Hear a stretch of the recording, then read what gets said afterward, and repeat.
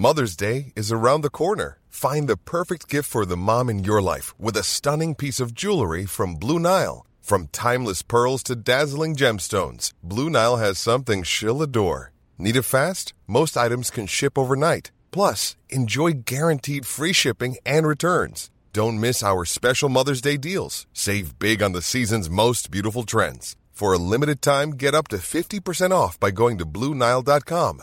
That's BlueNile.com. Even on a budget, quality is non-negotiable. That's why Quince is the place to score high-end essentials at 50 to 80% less than similar brands. Get your hands on buttery soft cashmere sweaters from just $60, Italian leather jackets, and so much more. And the best part about Quince, they exclusively partner with factories committed to safe, ethical, and responsible manufacturing. Elevate your style without the elevated price tag with Quince. Go to quince.com/upgrade for free shipping and 365-day returns. This is the Cork Today replay on C103. As we welcome you along to the programme, we've got John Paul taking your calls this morning at 1850 333 103. Texting and WhatsApping also available to you at 0862 103 103. And I can already see a lot of commentary coming into the programme. And of course, we also welcome your emails. We'll get through as many of your emails as we can today as well. Patricia at c103.ie. But schools and the topic of whether to open schools or not next Monday, very much the topic of conversation today. Many of the newspapers are reporting that schools may remain closed for the full month of January under proposals now being considered by the government, and obviously it's all to try to stop the rapid spread of COVID-19. Primary and secondary schools were due to reopen on, it was Thursday of this week, then that was pushed out to next Monday. That announcement was made last week, but now the Cabinet is set to consider keeping them closed for at least another 2, if not 3 weeks. And of course, it's all tied in with the rising number of COVID-19 cases. 6,110 new cases were recorded yesterday, with sadly 6 deaths reported. And the papers today are reporting 776 patients in hospital, but I saw this morning before I came on air that number has already shot up overnight and has gone to over 800 now currently in hospital. A Cabinet Committee on COVID-19 are meeting today to discuss the escalating public health crisis, but the key focus, we're told, of that meeting is going to be on schools. The Education Minister Norma Foley will update the Cabinet subcommittee on the latest situation regarding schools. Party leaders and ministers will consider asking schools to remain closed to stop the spread of the virus. Plans are also being discussed to keep some schools open for the children of frontline workers and also those with disabilities. Heard the Junior Minister there with responsibility for disabilities, Anne Rabbitte, speaking there on the news, and there is a big push to keep special needs schools and classes open, so we'll have to wait to see what comes from Cabinet. A government source said schools will be closed not because schools are unsafe, but it's to stop the movement of around 1 million people that's associated with the children going to school, with parents dropping them off, with the teachers, special needs assistants. They reckon about 1 million people move every morning in getting children to school. So it's to try to curtail that movement of people. The Chief Medical Officer, Tony Holohan, said we are going to see a significant impact on the provision of education due to the escalating spread of COVID-19. He said there are decisions to be taken by government on the schools issue, and NPHET are also meeting this week. He has spoken to the Taoiseach Micheál Martin yesterday about schools, and while the transmission of the virus in school-going children is still below average, the worry is that it's increasing, and it's increasing at a very fast rate. Tony Holohan said they're looking at the contribution schools would make to ongoing transmission. He said we have made clear that high levels of transmission pose a risk to all sorts of activities. He said we have successfully managed to protect children in education, but you can see the position we're in now with the very high levels of transmission. Those high rates now represent a risk to all of those objectives. And then Philip Nolan, who is with the Modelling Advisory Group, and they're the ones that track the way the spread of the virus is going, he said the issue wasn't what happens inside in schools in the classroom, but it's what happens around the service. I mean, as I mentioned there, that statement that the movement of around 1 million people getting children to and from school, but it's also the congregating that happens outside of schools. And I think schools have done really well. I mean, since the children went back in September, and that first term from September through to Christmas, now there was some outbreaks of COVID-19 around the country in schools, but they were very low when you look at the number of primary and secondary schools that we have. So I think schools did remarkably well, both the teachers and the management of the schools, and I think the pupils themselves. But there was a lot of worry and concern, and we certainly would have had people commenting here on the programme about it, about parents gathering outside the school, particularly for collecting children in the afternoon, and there was no evidence of social distancing when the school gates opened in the secondary schools, and everybody piled out, and then you had groupings of children gathered at lunchtime. You had teenagers, going out to get their takeaways at lunchtime or going to their local deli, and then they gathering in huge groups. And all of that obviously now is a huge concern when there's so much COVID in the community. So as I say, we're going to have to wait and see.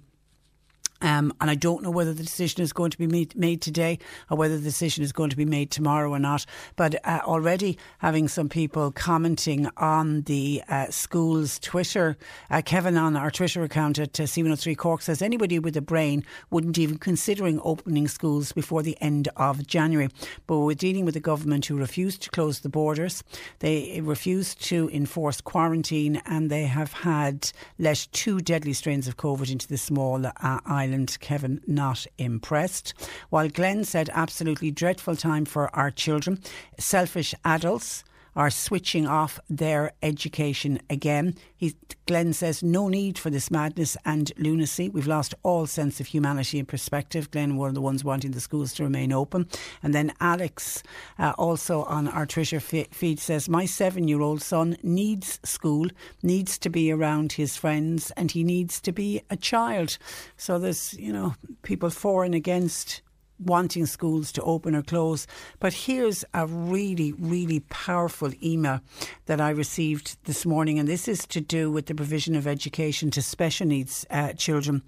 And that's why I was glad to hear Anne Rabbitte saying that she's hoping that special needs schools will remain open. But an email in from somebody just signed, a very worried mother who doesn't want me to call out her name, which is fine. But the email reads, I'm a mom living in northwest Cork, and I'm so very lucky and proud to be a mom to a 6-year-old wonderfully autistic boy who is pre-verbal with lots of sensory regulation challenges. He absolutely loves school and has come so far, especially speech-wise, since starting primary school last September. Last year was ridiculously hard on him due to the lockdown. No school, no visits to grandparents, and most importantly, no access to services, in particular occupational therapy. He just could not cope with being home all the time, and his self-regulation skills went out the window. No matter what I did for him, sensory or OT wise, he regressed more as each day passed. It affected him so much, I hardly recognised my little man by the time lockdown was over. He went from being a happy, fun-loving, relaxed action man to a very frustrated, upset child who would constantly bite and scratch himself to such an extent that he drew blood. He never had what you would call meltdowns until lockdown arrived. He would start crying a few times a day and throw himself forcibly onto the floor to the point where he would give himself bruises. We would have to leave him out in the back in the garden where the ground was softer until he got through these meltdowns. My hubby and I would sit at the back doorstep watching him, bawling our eyes, crying, while singing his favourite songs until he was ready to come to us for consolation. He stopped eating, stopped toileting, stopped looking for the 100 times a day hugs, kisses and tickles that made him the adorable and affectionate kiddo that he is.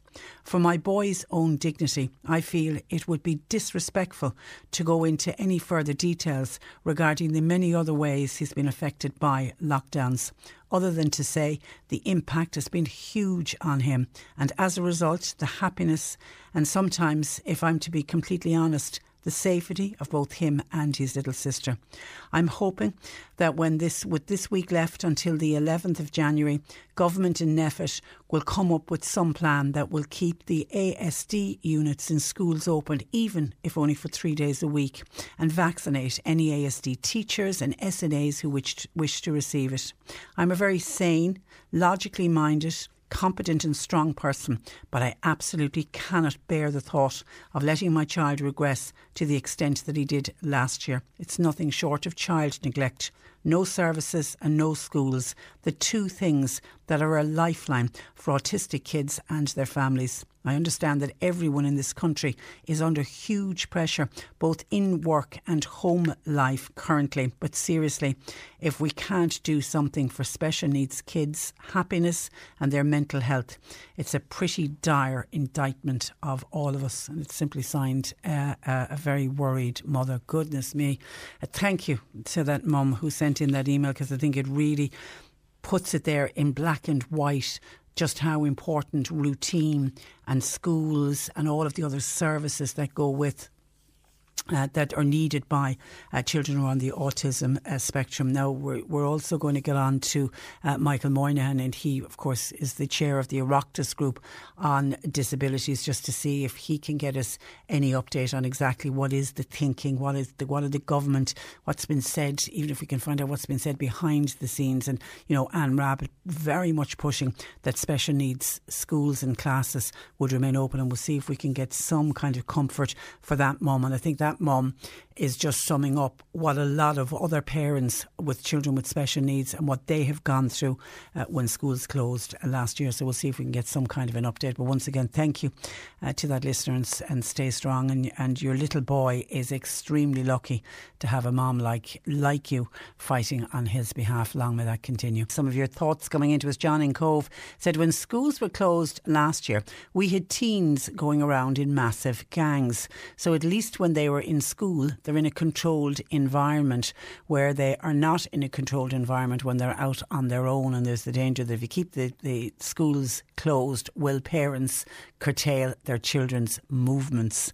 And somebody else has said, I work in a shop. There was lots of children out yesterday with both parents. At times they were just in shops browsing. Please keep them at home for everybody's safety. And that is the message at the moment. The message at the moment is for everybody to stay at home, not just children, adults as well, and that you only leave the house when you have essential work. If you've got to go to work, or if you have to go to a doctor's appointment, or if you have to go out shopping for the essentials. I mean, going out as parents with your children and browsing around shops, that's not essential shopping. Essential shopping is going to the supermarket to get the items that you need so that you can bring it home and that you can feed yourself and feed all of your family. It doesn't mean browsing around.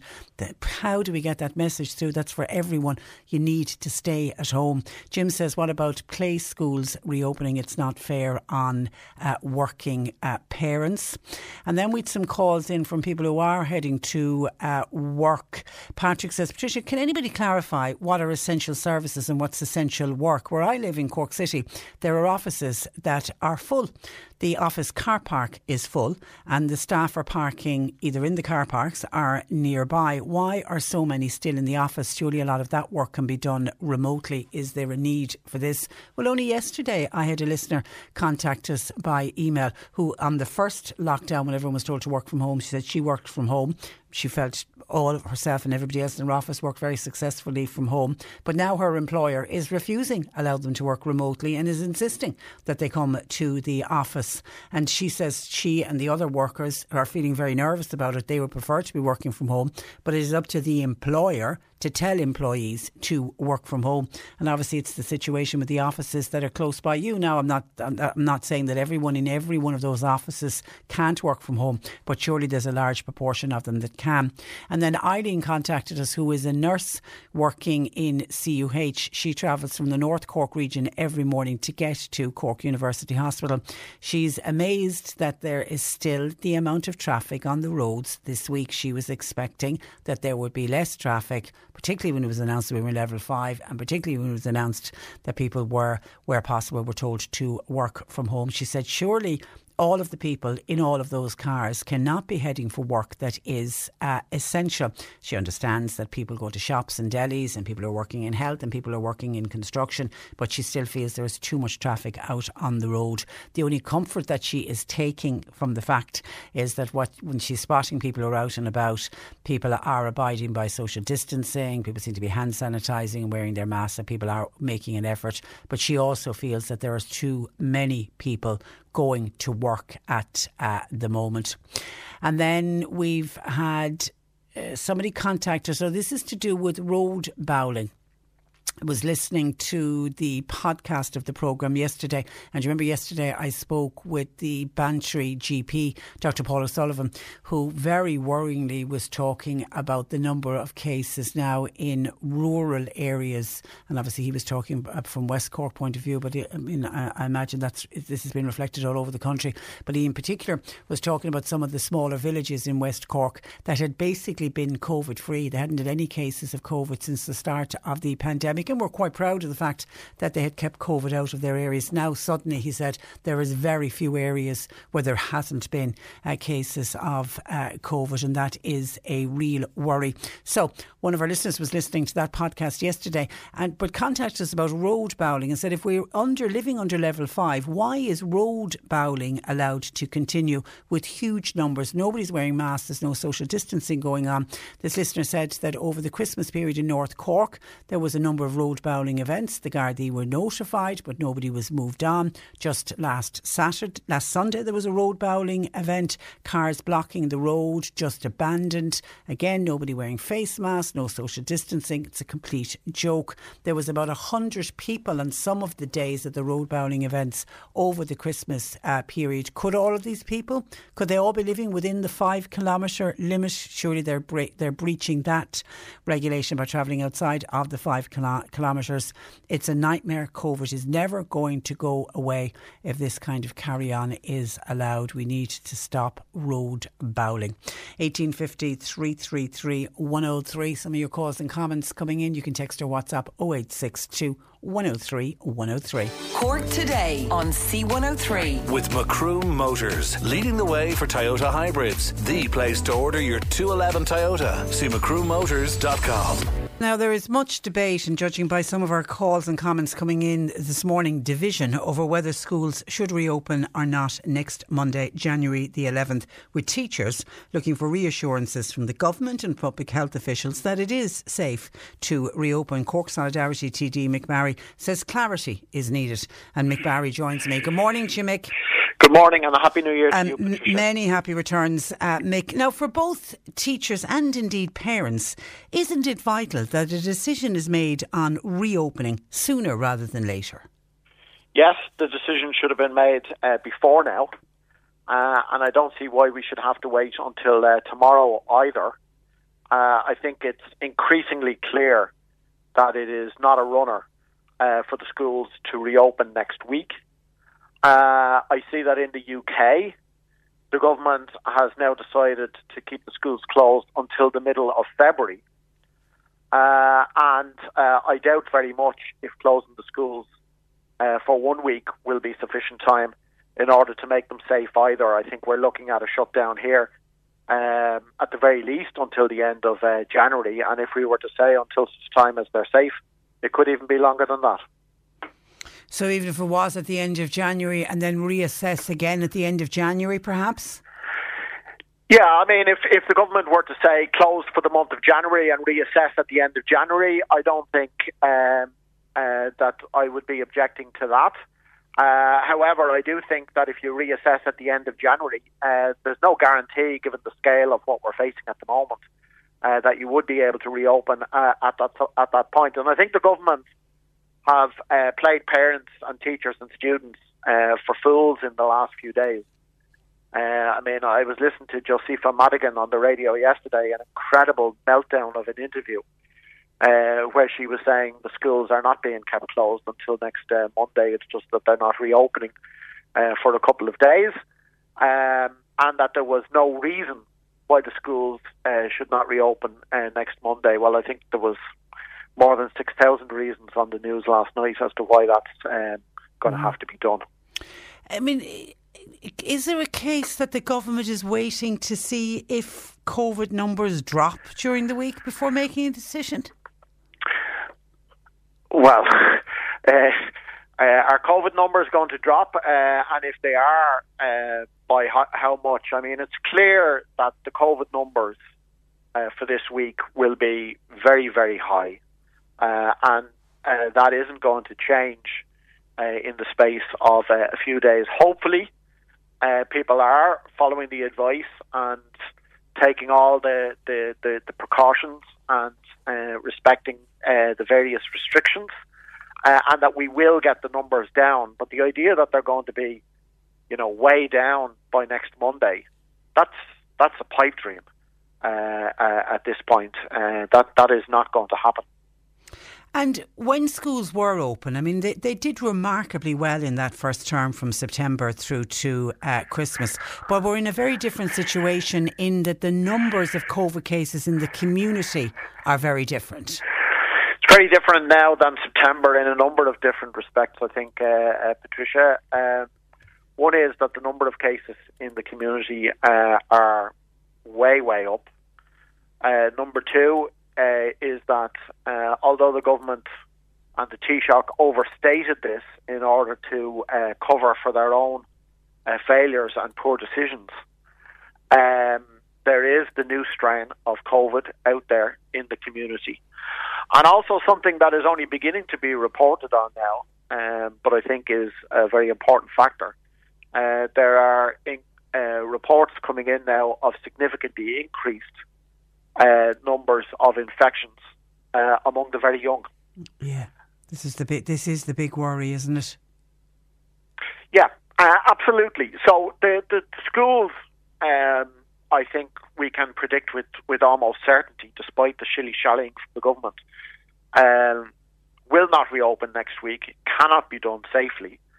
So the issue then is what supports are given for families, for parents, and what supports are given for students. For example, if we look at the issue of students, how many students and how many homes have laptops? Many do, but many don't.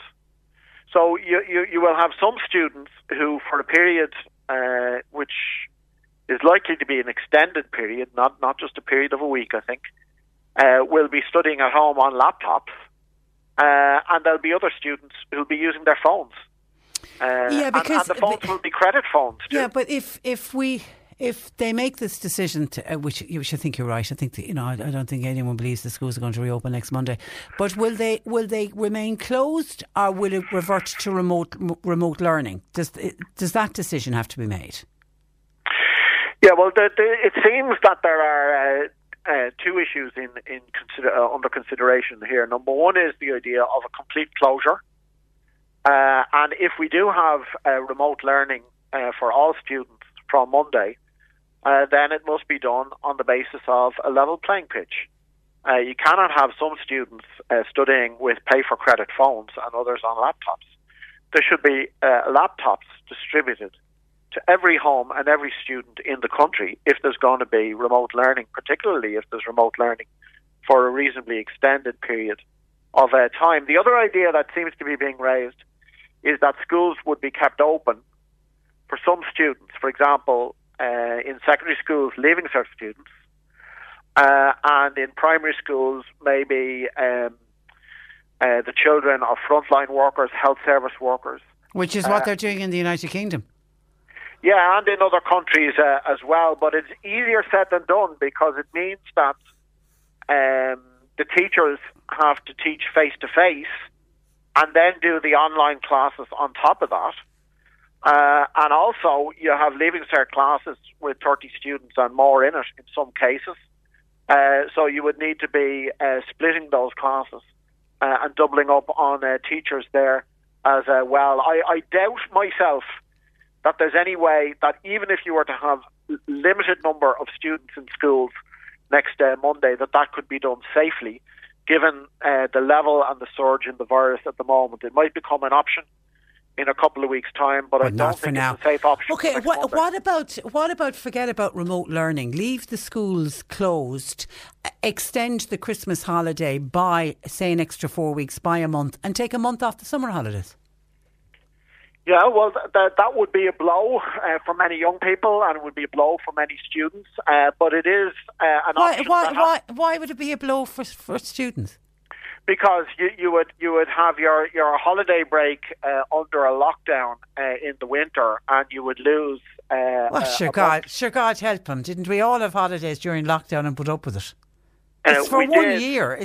We're living in a pandemic, Mick. We are indeed, and I'm not saying that is an option that shouldn't be considered. I think it is an option that will have to be considered and that should be considered. So to be clear on that, but I am saying, and I don't apologise for saying this, that who has the virus hit the hardest in society? It's hit hardest at the elderly, whose lives have been most on the line in this situation. But I think it's hit very, very hard at young people. And I think your summer months, when you're young, are really valuable time and time that you treasure for the rest of your life, and to lose a month off that, I think it's fair to say, is a real blow. If it's a case that they're going to miss out on their education, I think, if they just, you'd say to them, suck it up. If you've got to lose a month of your holidays, you're getting it at this time of the year instead. Your education is important to you. I wouldn't say suck it up. I think that's a crude way to address young people who would receive a blow like that. But I do think it's an option that would have to be considered. Okay. And it's not something that I would rule out. And ultimately, is it NPHET that will make the decision on whether the schools reopen or not? No, the decision will be made by government. They have their special cabinet subcommittee, which is discussing that and other issues today, and then the cabinet meets tomorrow. It's expected that the cabinet will make a decision on this tomorrow, Wednesday, and I think that the decision should have been made by now. It could and should be made today. And if they fail to make a decision on this past tomorrow, I mean, that is just completely and totally unfair to parents, teachers and students alike. Okay.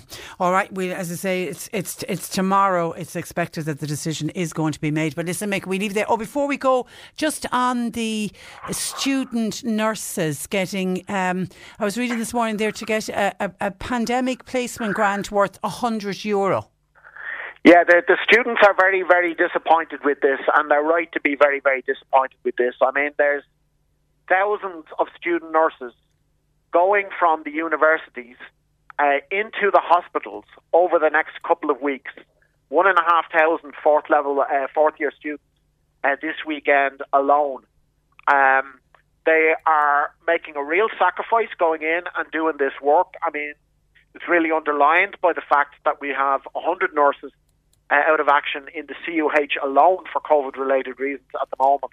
And to offer them €100 a week for doing that work is an insult, in my opinion. There is a grade in the health service called a healthcare assistant. Healthcare assistant would be paid somewhere between €13 and €14 an hour. That is the rate that the student nurses should be paid, not something which is a million miles below the minimum wage, like €100 a week. It's an insult. Okay. And I'd say this as well. I mean, this report, I think the Evening Echo are possibly the first news organisation in the country to run with this. They've got it on their page this morning. If the government bite on that one and don't improve that very, very significantly, this is going to be a major issue on the floor of the Dáil again next week. That's not acceptable. OK, Mick, we leave it there. Thank you for that. And thanks for joining us. That is Cork Solidarity TD Mick Barry on my suggestion that the schools would remain closed, and if they remain closed for a month, you take a month off the summer holidays instead. And Mick saying that wouldn't be fair on young people. Somebody says, Mick, you can't have your bread buttered on both sides. Let them have their holiday now. Tough. And John in Clon says, Mick seems to be running with the hare and hunting with the hound. You can't have it every way. And Brian in Fermoy says, Patricia, on the matter of schools closing, closing. Students will be hanging around together just like they did during the last lockdown. It's even been happening all of the time. Are people thick? Or what I know of people who have other people into their home on Saturday afternoon and they stay there until late into the evening. These people tuned in to what is going on, says Brian in Fermoy. And actually a number of people are contacting us saying that they are aware of house parties that were going on over Christmas and indeed even last weekend with large numbers of people present. 1850 333 103. John Paul taking your calls. Cork Today on C103. With Macroom Motors, leading the way for Toyota hybrids. The place to order your 211 Toyota. See macroommotors.com. Now, anyone who tests positive for COVID-19 is told to self-isolate for 10 days, which basically means staying in a room away from everybody else in your household. North Cork Councillor William O'Leary joins me to talk about his self-isolating period, which happened over Christmas. Good morning to you, William. Good morning, Patricia. How are you? And you're welcome. Firstly, how are you doing now? Are you okay? I'm doing good. I'm back at work today, so back to normal. But look, it was definitely a challenging period over Christmas. I mean, I tested positive for coronavirus on December the 18th. You know, I had little or no symptoms. I was deemed to be in close contact of someone who did test positive. So I went into a period of self-isolation, you know, as recommended by the HSE in my own bedroom. You know, and I'm not, with my own situation, I know, Patricia, there's been elderly people self-isolating since March, haven't been able to see family. I know there's people in nursing homes who haven't seen their loved ones since March. I know there's extended family, haven't seen extended family since March. And I know families weren't able to come home over Christmas to their own families. You know, I'm not trying to compare my own situation to any of that. But what I would say is I did find the 10 days of self-isolation over Christmas in my own company, in my own bedroom, very challenging to say the least. Okay, so when you were, first of all, were you shocked when you got the positive diagnosis? I was, because I was feeling fine. And, you know, I got the test, stayed at home, got the result, and it was a surprise. Yeah. You know, and then, like, to be honest, Patricia, I'm one of these people who doesn't really worry about themselves. You know, I felt fine, but then the fear of God comes into your mind, and fear of God comes into your, who have I given this to? You know, I mean, in my own house at home, there's 7 of us, there's 5 siblings, including myself and my mother and my father, and just the fear of God comes into your own mind. Have I given it to them? You know, have I given it to my mother and father? You know, and you know, and luckily you didn't. Luckily I didn't. You didn't pass it on. So during the self-isolation period, did you get any symptoms? Were you sick at any stage during the 10 days? The only thing I can say, maybe it was a symptom, was I had a loss of appetite for a few days. No, I still came out of it and probably put on weight. But no, and this is what I'm going to say to you next, Patricia, is probably a bit strange. You know, I bar the loss of appetite, I had little or no symptoms. But in a funny way, I was nearly saying to myself at times, I nearly wish I had a bit of a cough or something, because you know, then I have to get over this cough, or I have to get over this fever. When you're more or less asymptomatic, symptoms can come upon you at any time, you know, and you're there sitting there thinking, are they coming now? Are they going to come? And, you know, that is probably an uncomfortable thought, you know. Yeah, actually, and you're not the first that I've interviewed who was basically asymptomatic throughout the period, who said that. The last was the young student from Galway who said every day he woke up thinking, is today going to be the day? Is today going to be the day? And the day never came, thankfully. But that's a bit of a head wreck waiting for these symptoms to happen. It is, Patricia. You know, you think they're going to come up until the last day of your self-isolation. I genuinely thought they're going to come today now, you know, but luckily they didn't, you know, and luckily everyone at home is okay. But you know, it is over the Christmas period, the self-isolation was tough, but still not trying to compare that to people who have seen family from us, you know. But yeah, and listen, and nobody, and I know the point you're trying to make, but this is what you went through, and this was your reality. And I think what you're saying has been and will be a reality for a lot of other people as well. I mean, being stuck in a room, and then add to it that Christmas is going on as well. So you had family obviously looking after you you dropping food to the door, was it? Is that how you did it? I did. I was lucky in the sense that, look, I wasn't left wanting for anything. Plenty of people dropped stuff to my bedroom window. Friends called up and dropped it there and left. My parents and brothers and sisters were dropping things to the door. I was lucky I had a bathroom across the way from my bedroom that no one else used. And when I wanted to go outside, I was actually hopping out the window. Okay. Out the window. To get a bit of exercise. Had you a TV in the room? I did. I did Great. have a television in the room. So look, I'm one of these people who lives out in the sticks, out in the Ballybrownie, Rathcormac.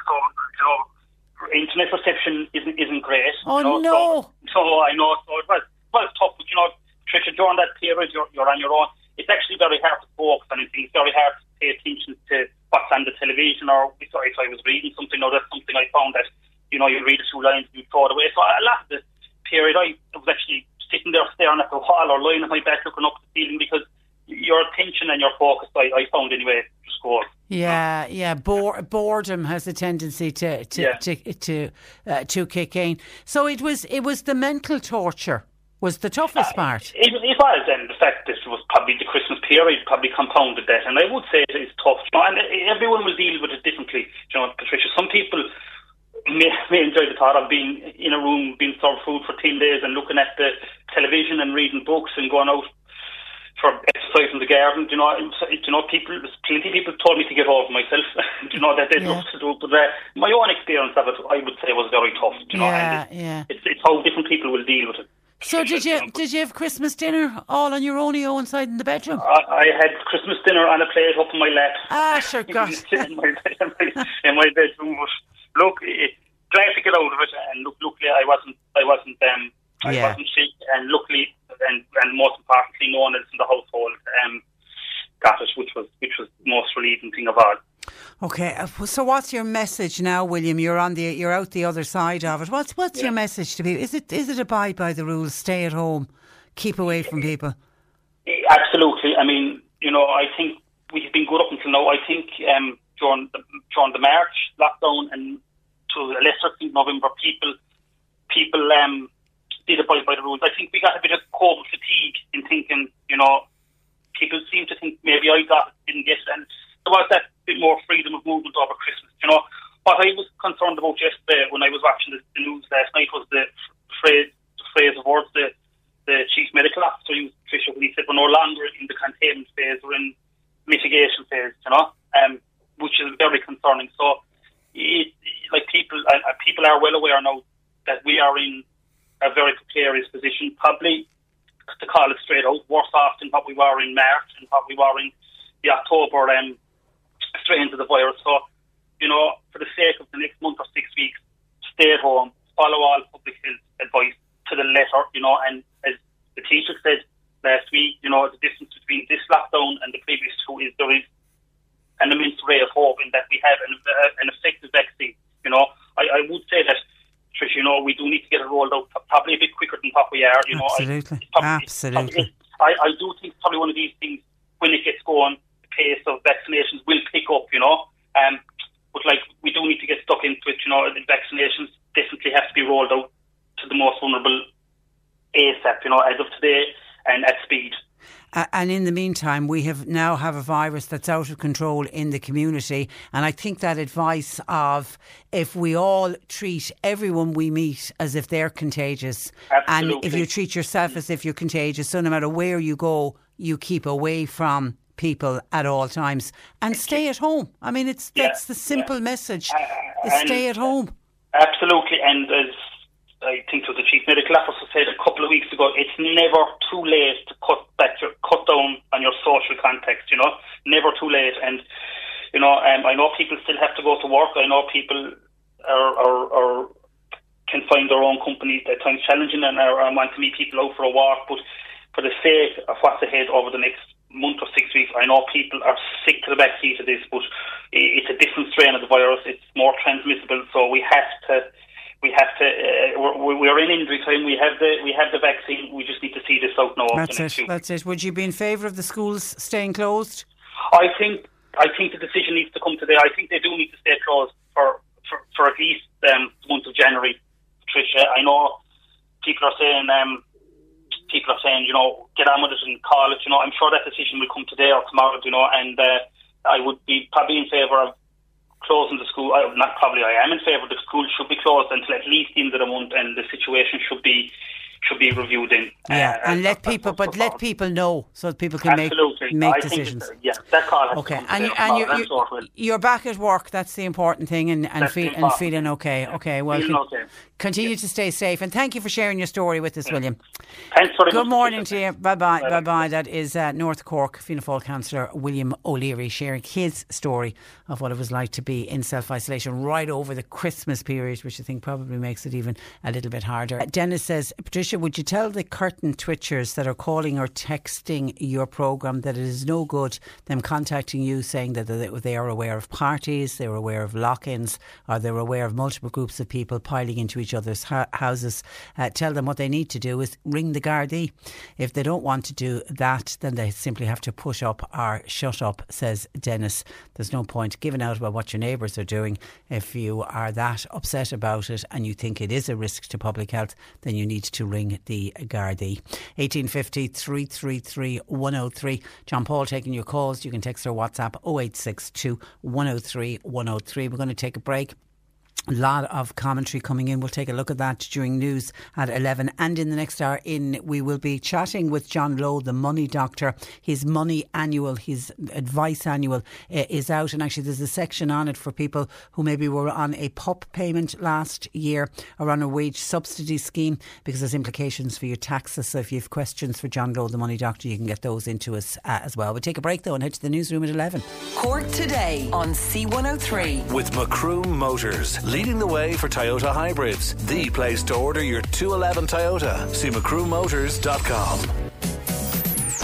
Make C103 part of your drive home with up-to-date traffic information and local news, your input in selecting our feel-good song of the day, plus our feel-good story, and as many of Cork's greatest hits that we can fit into 3 hours. Join me, Martina O'Donoghue, every weekday from 4 to 7 on C103. You're listening to Cork Today on replay. Phone and text lines are currently closed.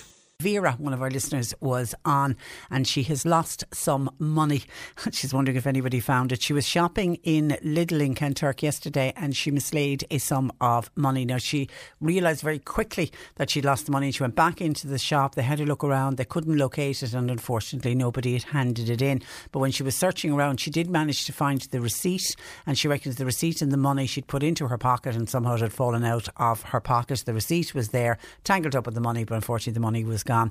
So she's wondering if we could do a shout out if anybody was shopping in Lidl in Kanturk yesterday and they found some money. We know who owns the money. It's our Vera, and we have Vera's contact details if anyone is honest enough to come forward to say they found that money and could return it to Vera, please. If you give John Paul a call, 1850 333 103. Now, a lot of texts and calls in, including this one from Sarah in West Cork. Says, hi Patricia, happy new year, many happy returns to you. Sarah, I'm living in West Cork and I just want to ask you, my friend was contacted by a text a few days ago to say she was in close contact with somebody who tested positive for coronavirus. My question is, what is the situation for her now? Should she be self-isolating or restricting her movements as she lives with other family members? Should the whole family be self-isolating? Is it for 14 days? Is it for 17 days? Have you any idea, please? I kind of told her what I think she should be doing and that she should be isolating, and she said, no, I just need to be careful as to who I meet for the next 7 days. I told her I'm sure it's 10 to 14 days and that she should be isolating from other people, including other people in the house. Am I right or am I wrong? I'd just like to get the correct information to her, thanking you in advance. Okay, if you are contacted, and that's exactly how it happens, you will be contacted by the HSE contact tracing to say that you are a close contact of somebody with COVID-19. Now, as we know, the situation has changed in that you don't now go forward for a test. Up to last week, you would have been sent forward for a test if you were a confirmed case of a close contact of somebody with COVID-19. But because the system is swamped, they're now saying to people, if you are a close contact of a confirmed case, you don't go forward for testing unless you develop symptoms. If you develop symptoms, then you contact your doctor and then you go ahead for the test. But what you need to do for the 14 days, you need to restrict your movements. And what does restrict your movement, which is exactly what Sarah's friend needs to do. She needs to restrict her movement. You avoid social situations and contact with people as much as possible. Stay at home, and you can still go outside to exercise, but you need to make sure that you stay 2 metres away from other people. You do not go to work unless you work on your own and can completely avoid other people. You do not go to school or college. You do not go on public transport. You do not have visitors to your house. You do not visit other people, even if you usually care for them. You do not go to the shops or pharmacy unless it's absolutely necessary. Where possible, they say order your groceries online or have family or friends drop them off for you. Obviously, these regulations are in place when schools are open. You don't drop children to school. You do not go to any kind of a social gathering, funeral, wedding, whatever, christening. There's not many of those events happening at the moment, but you avoid all of those gatherings. Do not meet face to face with older people, anyone with a long-term medical condition or a pregnant woman.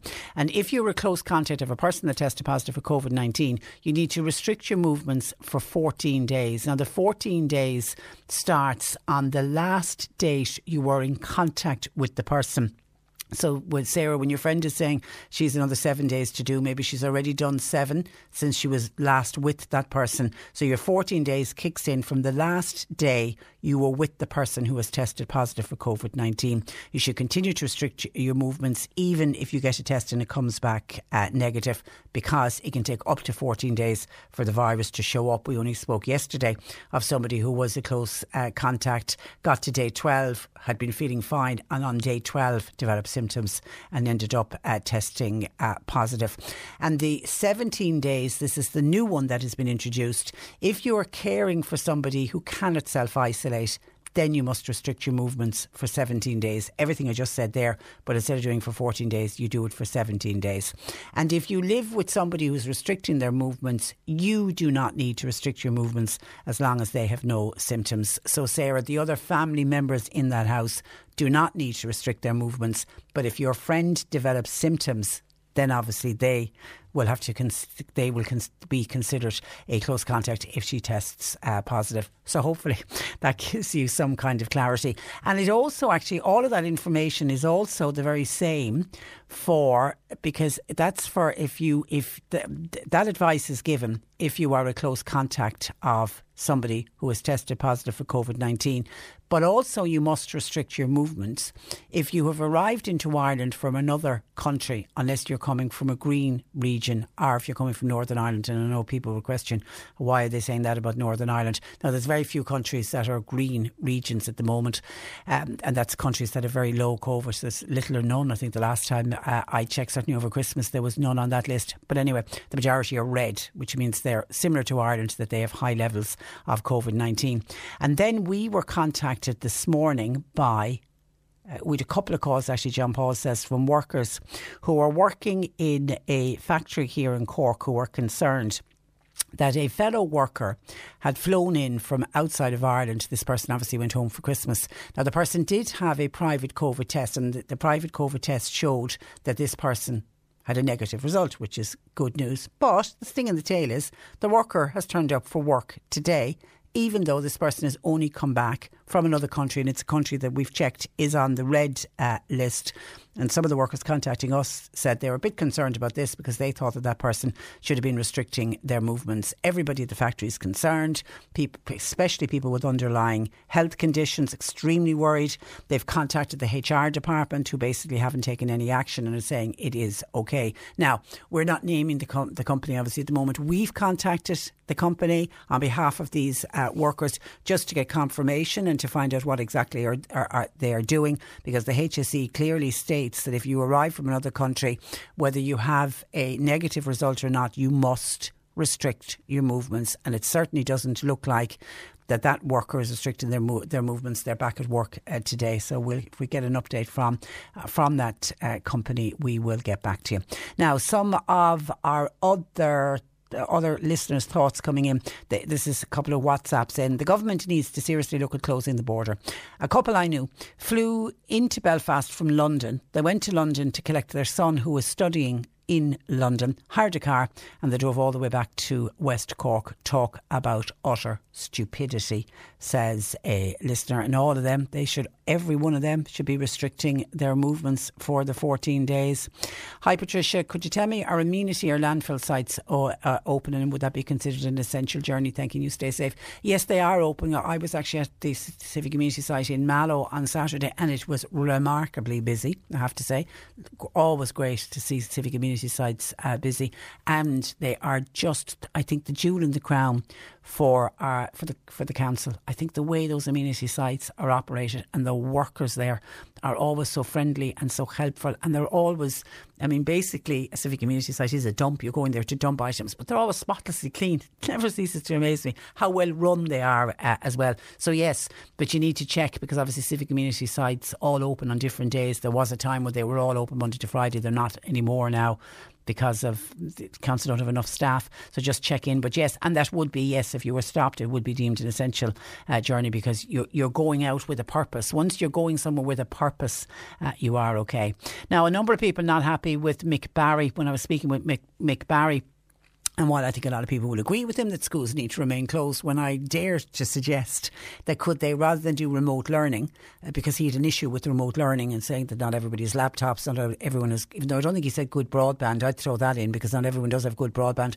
And when I suggested, well, why not leave the schools closed, but leave them closed as an extended holiday and take a month instead away from, say, the summer holidays, if you're going to give young people and teachers an extra month holiday at Christmas, take them away from the summertime. And that didn't float with Mick Barry at all. And he was saying, sure, what about the poor young people, and how could you be expecting them to have their holidays in the middle of a lockdown?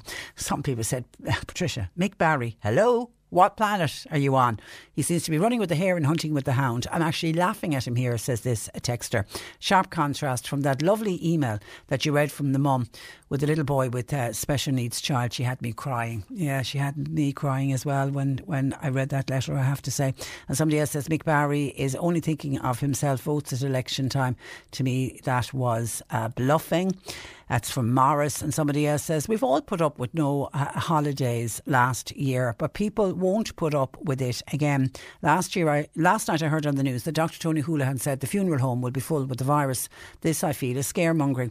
Think of an elderly man and woman listening to that. As I said before, we have to live with the virus, get out the vaccine to the GPs and get it to everybody. I mean, yeah, that's the wish. The wish and the hope is that we can get enough vaccines into the country and get it out to people so that life can return to normal. But in the meantime, I mean, I don't think Dr. Tony Holohan is scaremongering. It is rampant at the moment.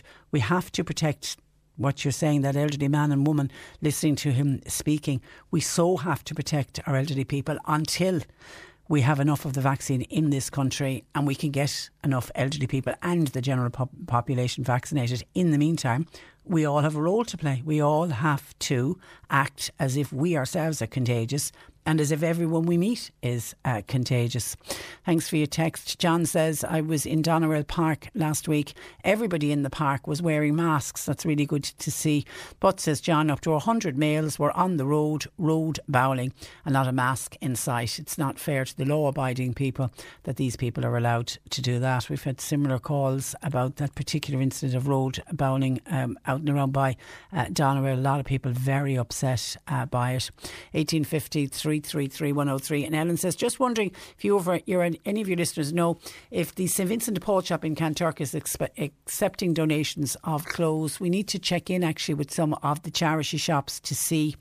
I know the Aurora charity shop in Mallow are accepting donations. I think it's Monday, Wednesday and Friday. If you check on their Facebook page, I know I read this over the weekend.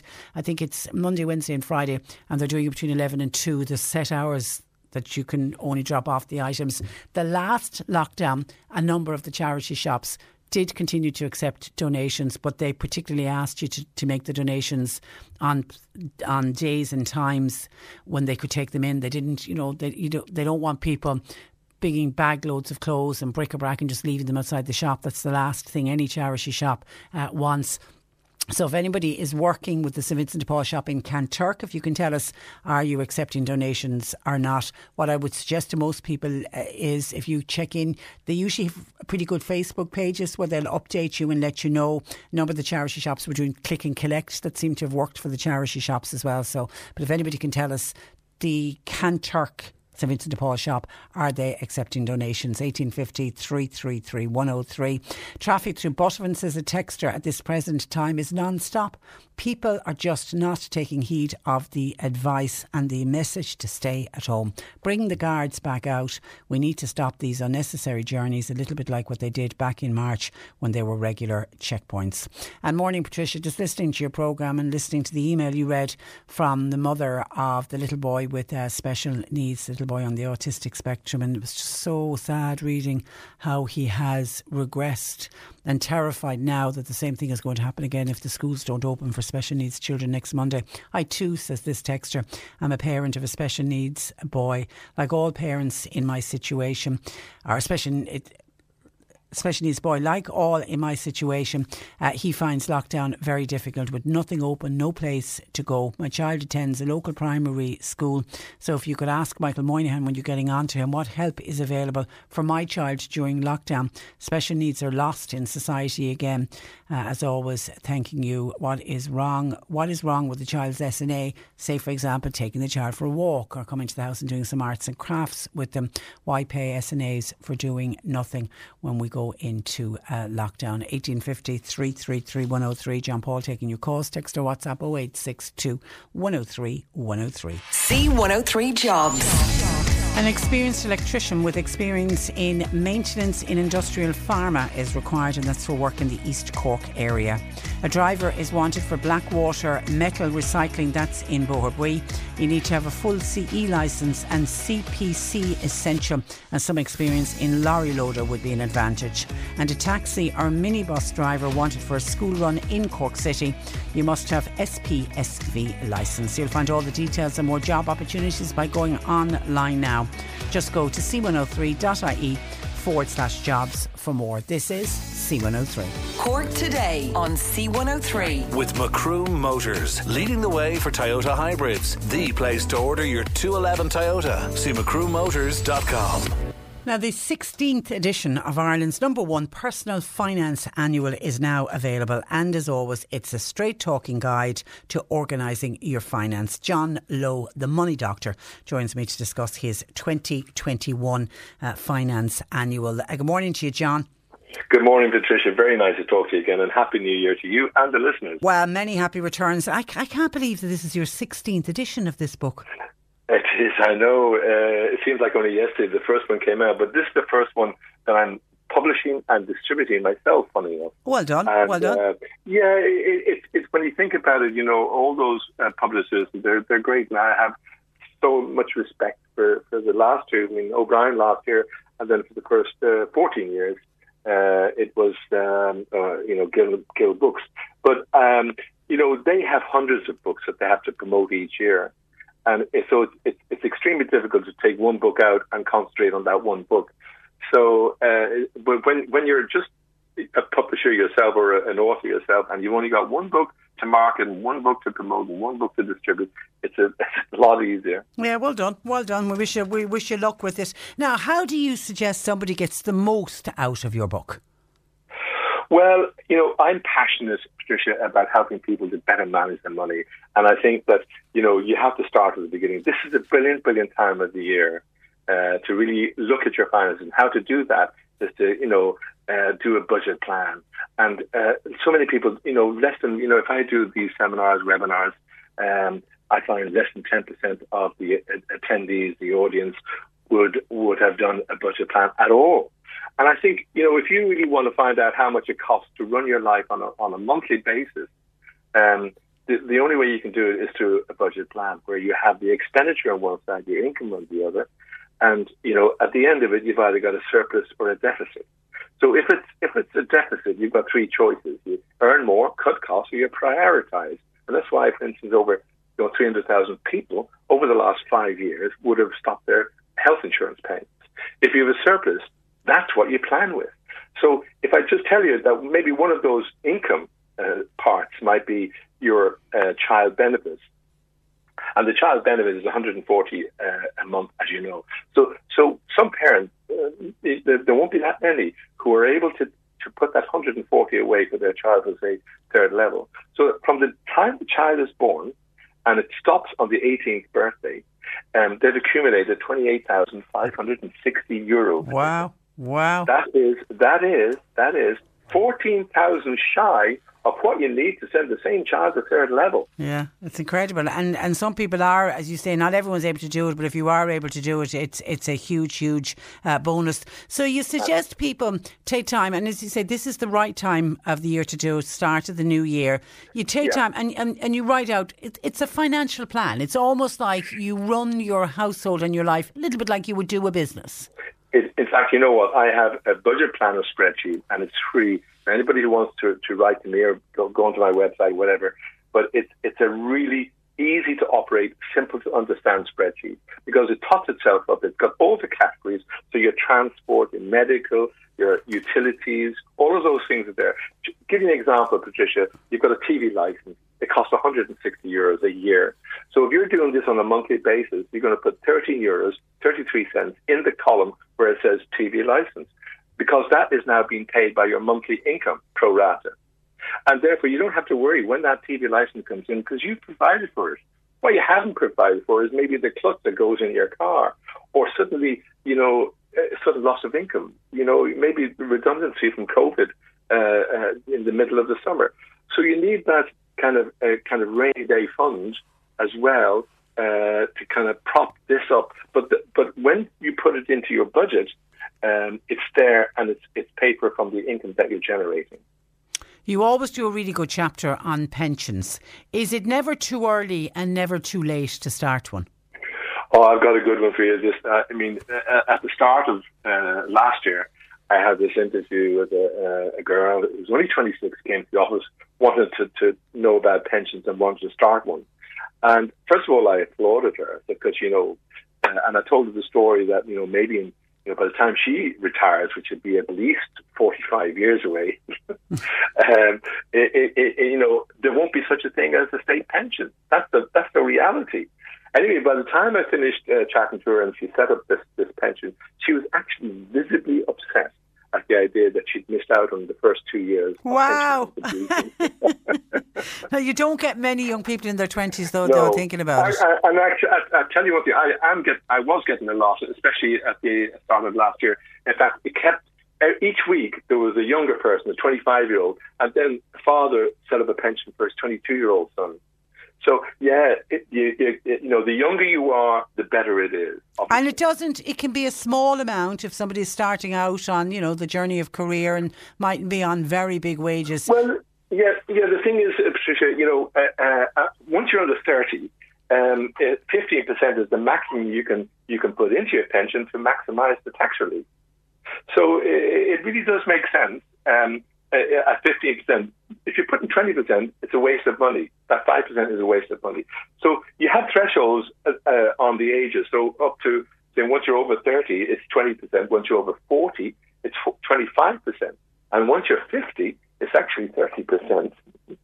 So that means that, you can, and it's not plucked out of the air for nothing. It's a brilliant, when you think about it, if you are on that 40% tax rate, for every €100 that you're putting into a pension, the government is giving you back 40.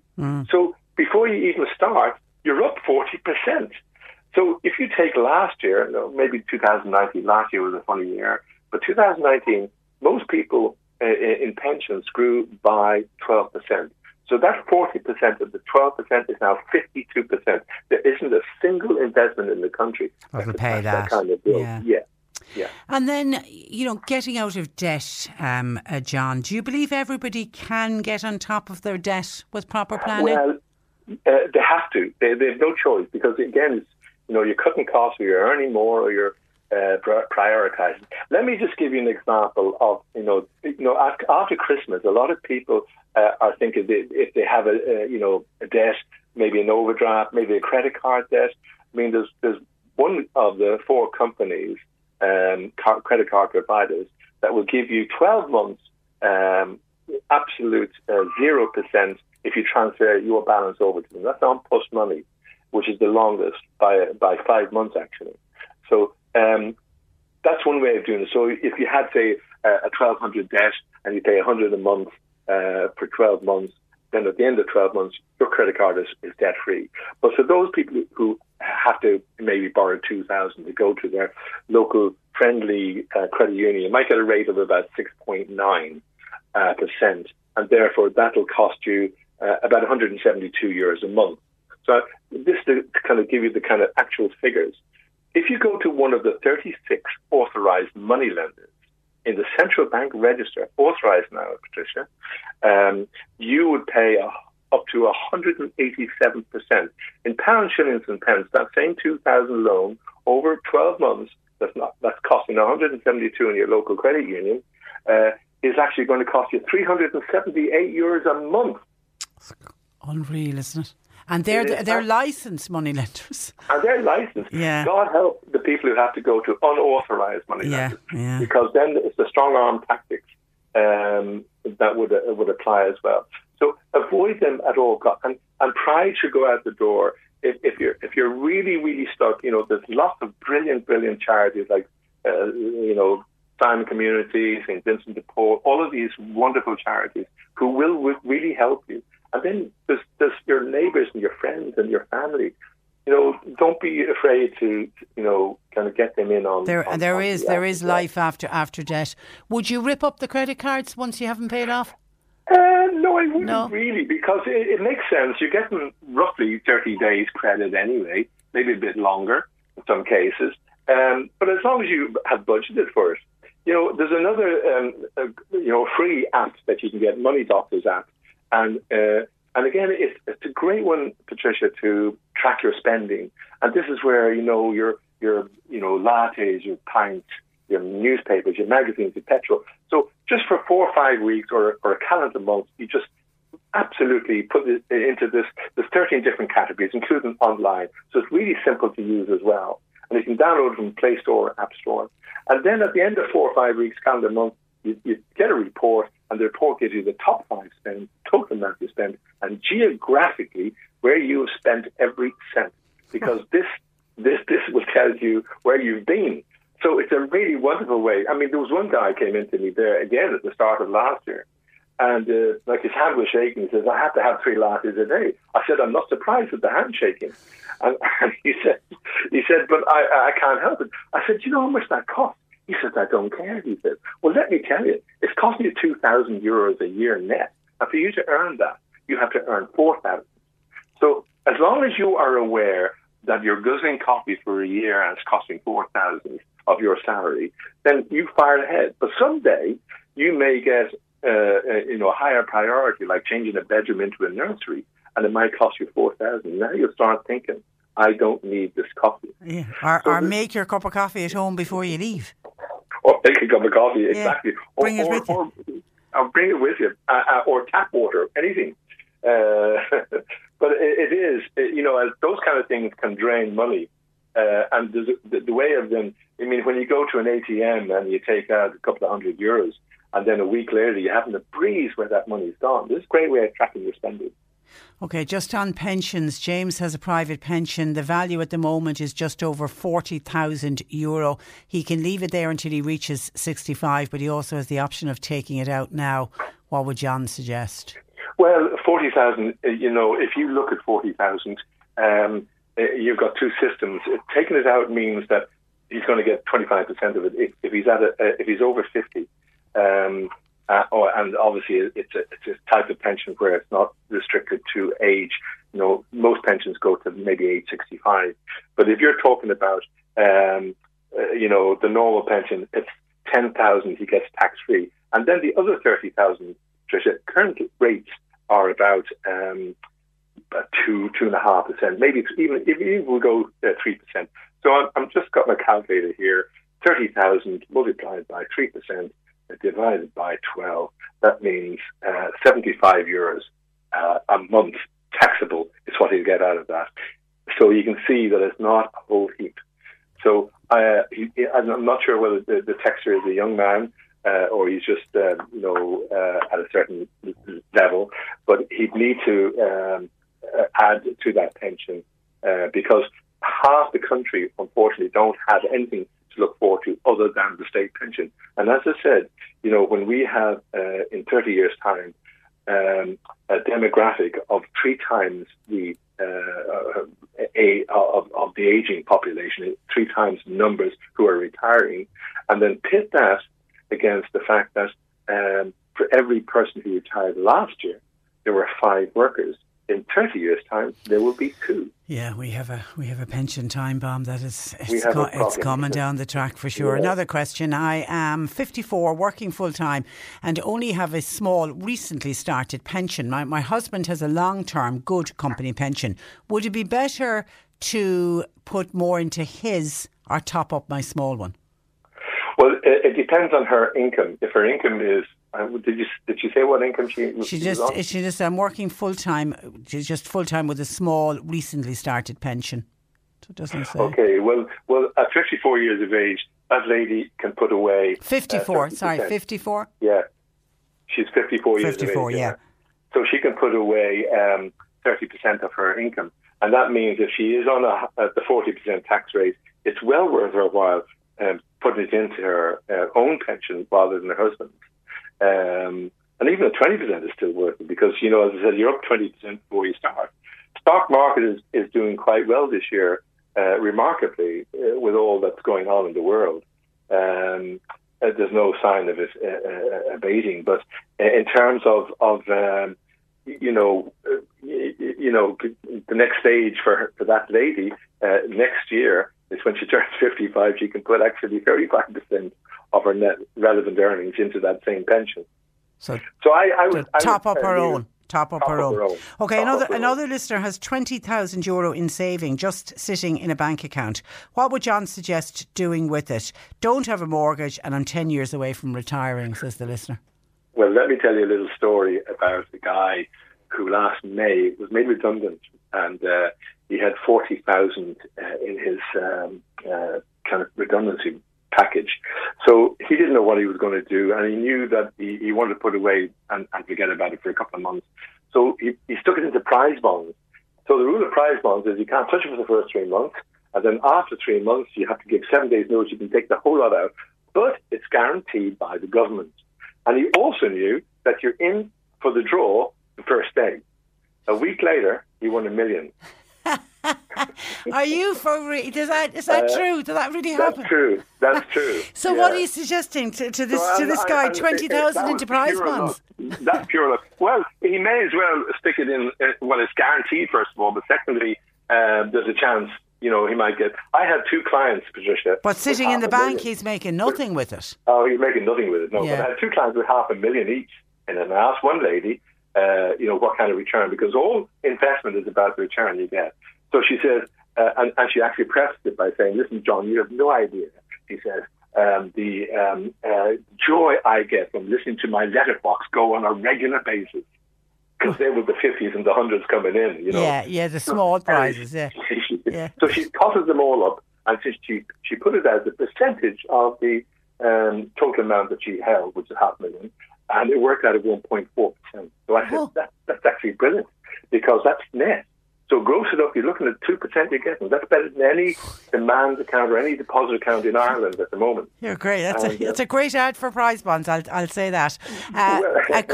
Somebody who signs themselves country girl. I have 50k in sterling in a UK bank. It was a pension. I'm living in Ireland now. What should I do with it? I'm 63.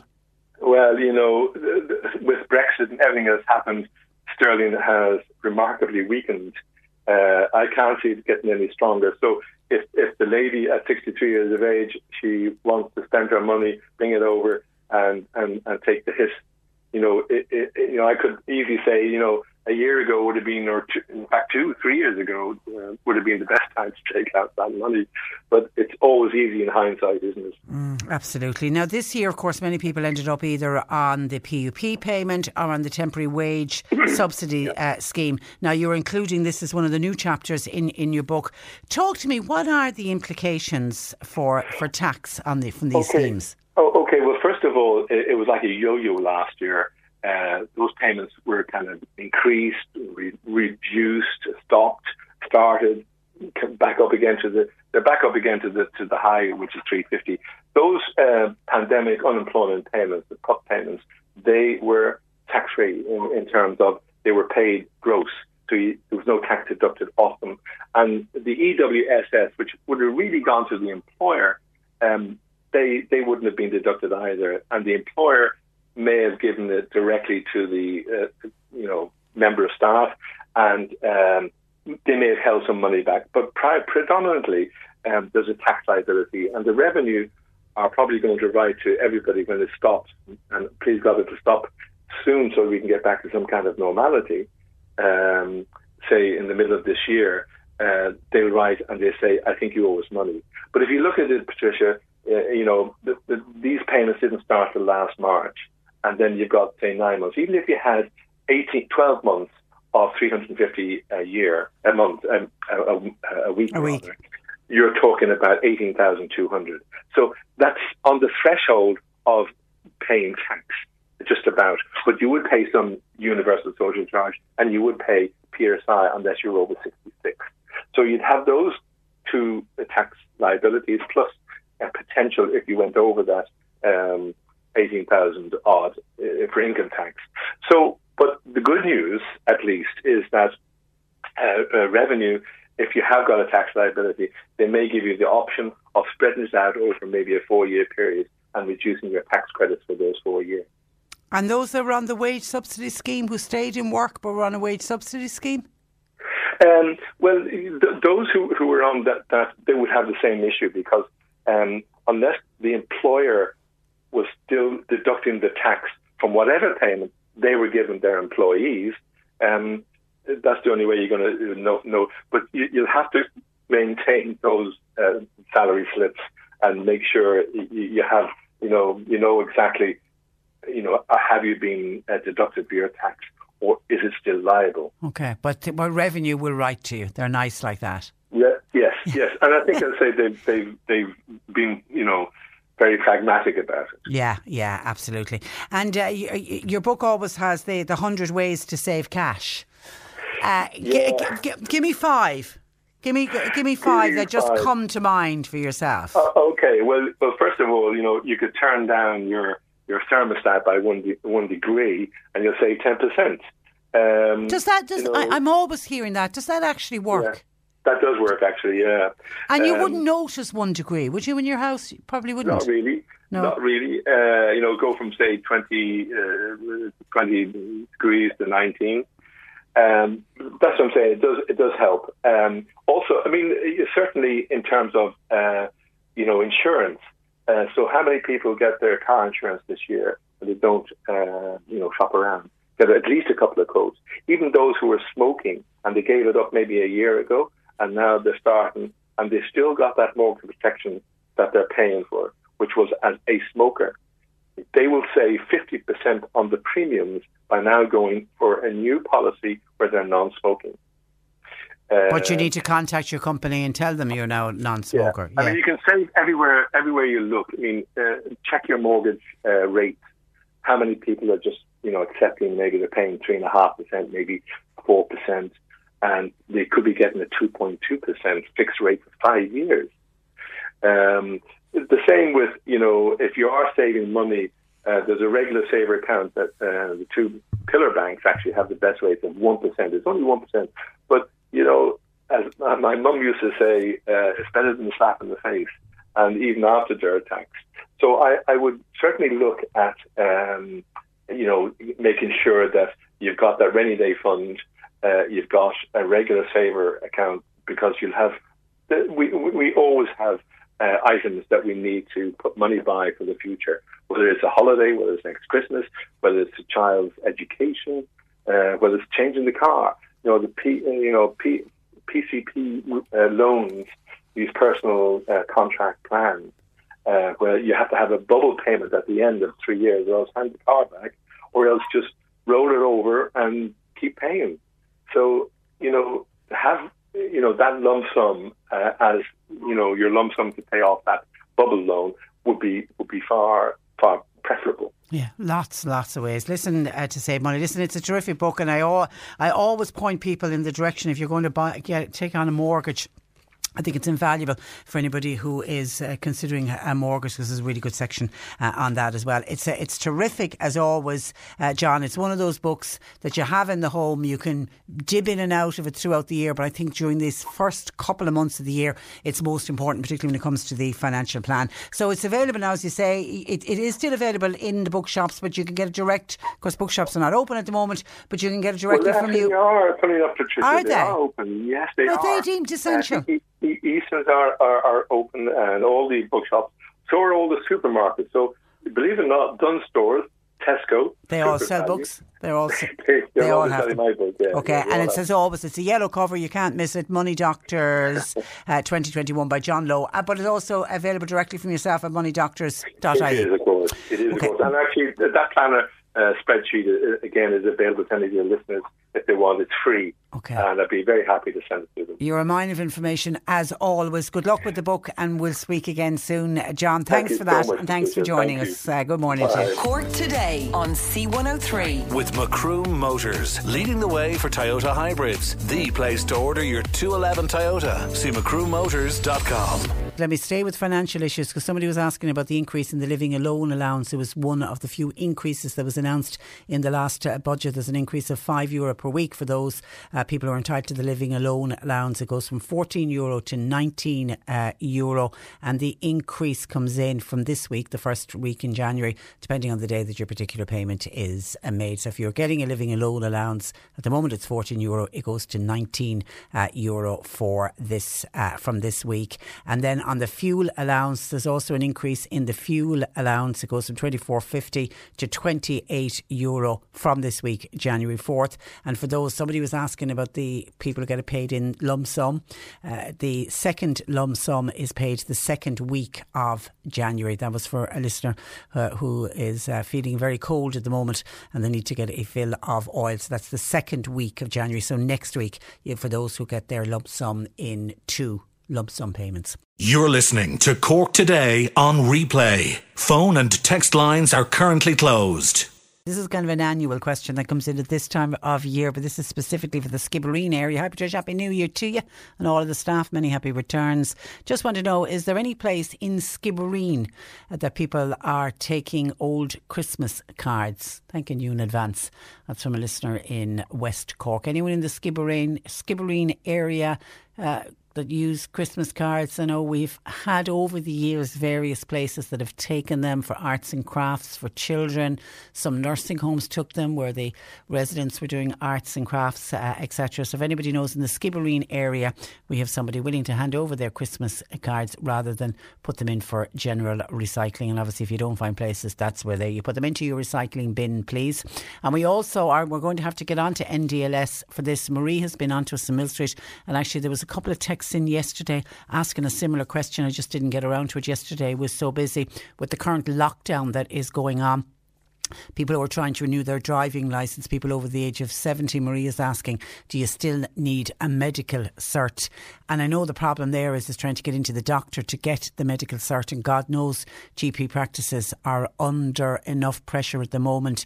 I know that up to the 31st of December, anyone over the age of 70 who didn't have a medical condition, they didn't need to submit a medical report on renewal. But it was a temporary exemption, and it was only in place up to and including the 31st of December gone. So that was last week. And the NDLS, and I've checked on their website and they're still saying the same thing, that from the 1st of January 2021, a medical report from your GP is required for all applicants over the age of 70. Now we're going to check in to see, are they going to look at that again? Because obviously when they put that in place, it was a very different time for the coronavirus numbers and the fact that it wasn't spreading so much in the community. So they may revert back and put in another temporary exemption. But as of now, according to the NDLS's website, you need to have a medical report. So hang in there and we'll email them and see if we can get an answer back on that one. And hopefully, if we don't get it before the close of the programme, we'll certainly bring it to you tomorrow. Some more of your thoughts coming in. Listening to John Lowe, the money doctor, on telling everybody how we need to save money and how get out of debt, and, you know, to take a look at doing a financial plan and just work out, you know, where you can save money and where you need to be careful about saving money. Breather says, for most people save money either maybe to buy a car or go on holidays or perhaps to do house renovations, etc. But remember health. We all need to remember health. Breather said, I know of one person who is getting a second hip operation done. They don't have private health insurance, but yet they're going privately, so they're paying privately. It costs €15,000. People don't think much about those things when they're saving, but it is something worth thinking about, looking after yourself going into older age. Thank you for that, Breather. Hi, I have been listening to your programme for years and I've never got involved, never sent a text before, so this is my first. Thank you for that. And we love to have people text us or email us or call John Paul. Feel free to interact, please. Anyway, this listener says, I have been living as I should be and I've been doing it since March, since the pandemic began. Why am I doing it? Because I've got respect for myself and I also have respect for other people. I've been told about a pub in a county town that never closed. I believe the virus is walking in that area. The pub, I believe, has been reported several times to the local Gardaí, but nothing has been done. I'm also hearing of drinking in the shed at the back of a GAA field. That sounds to me like a little bit of a shebeen, and we know.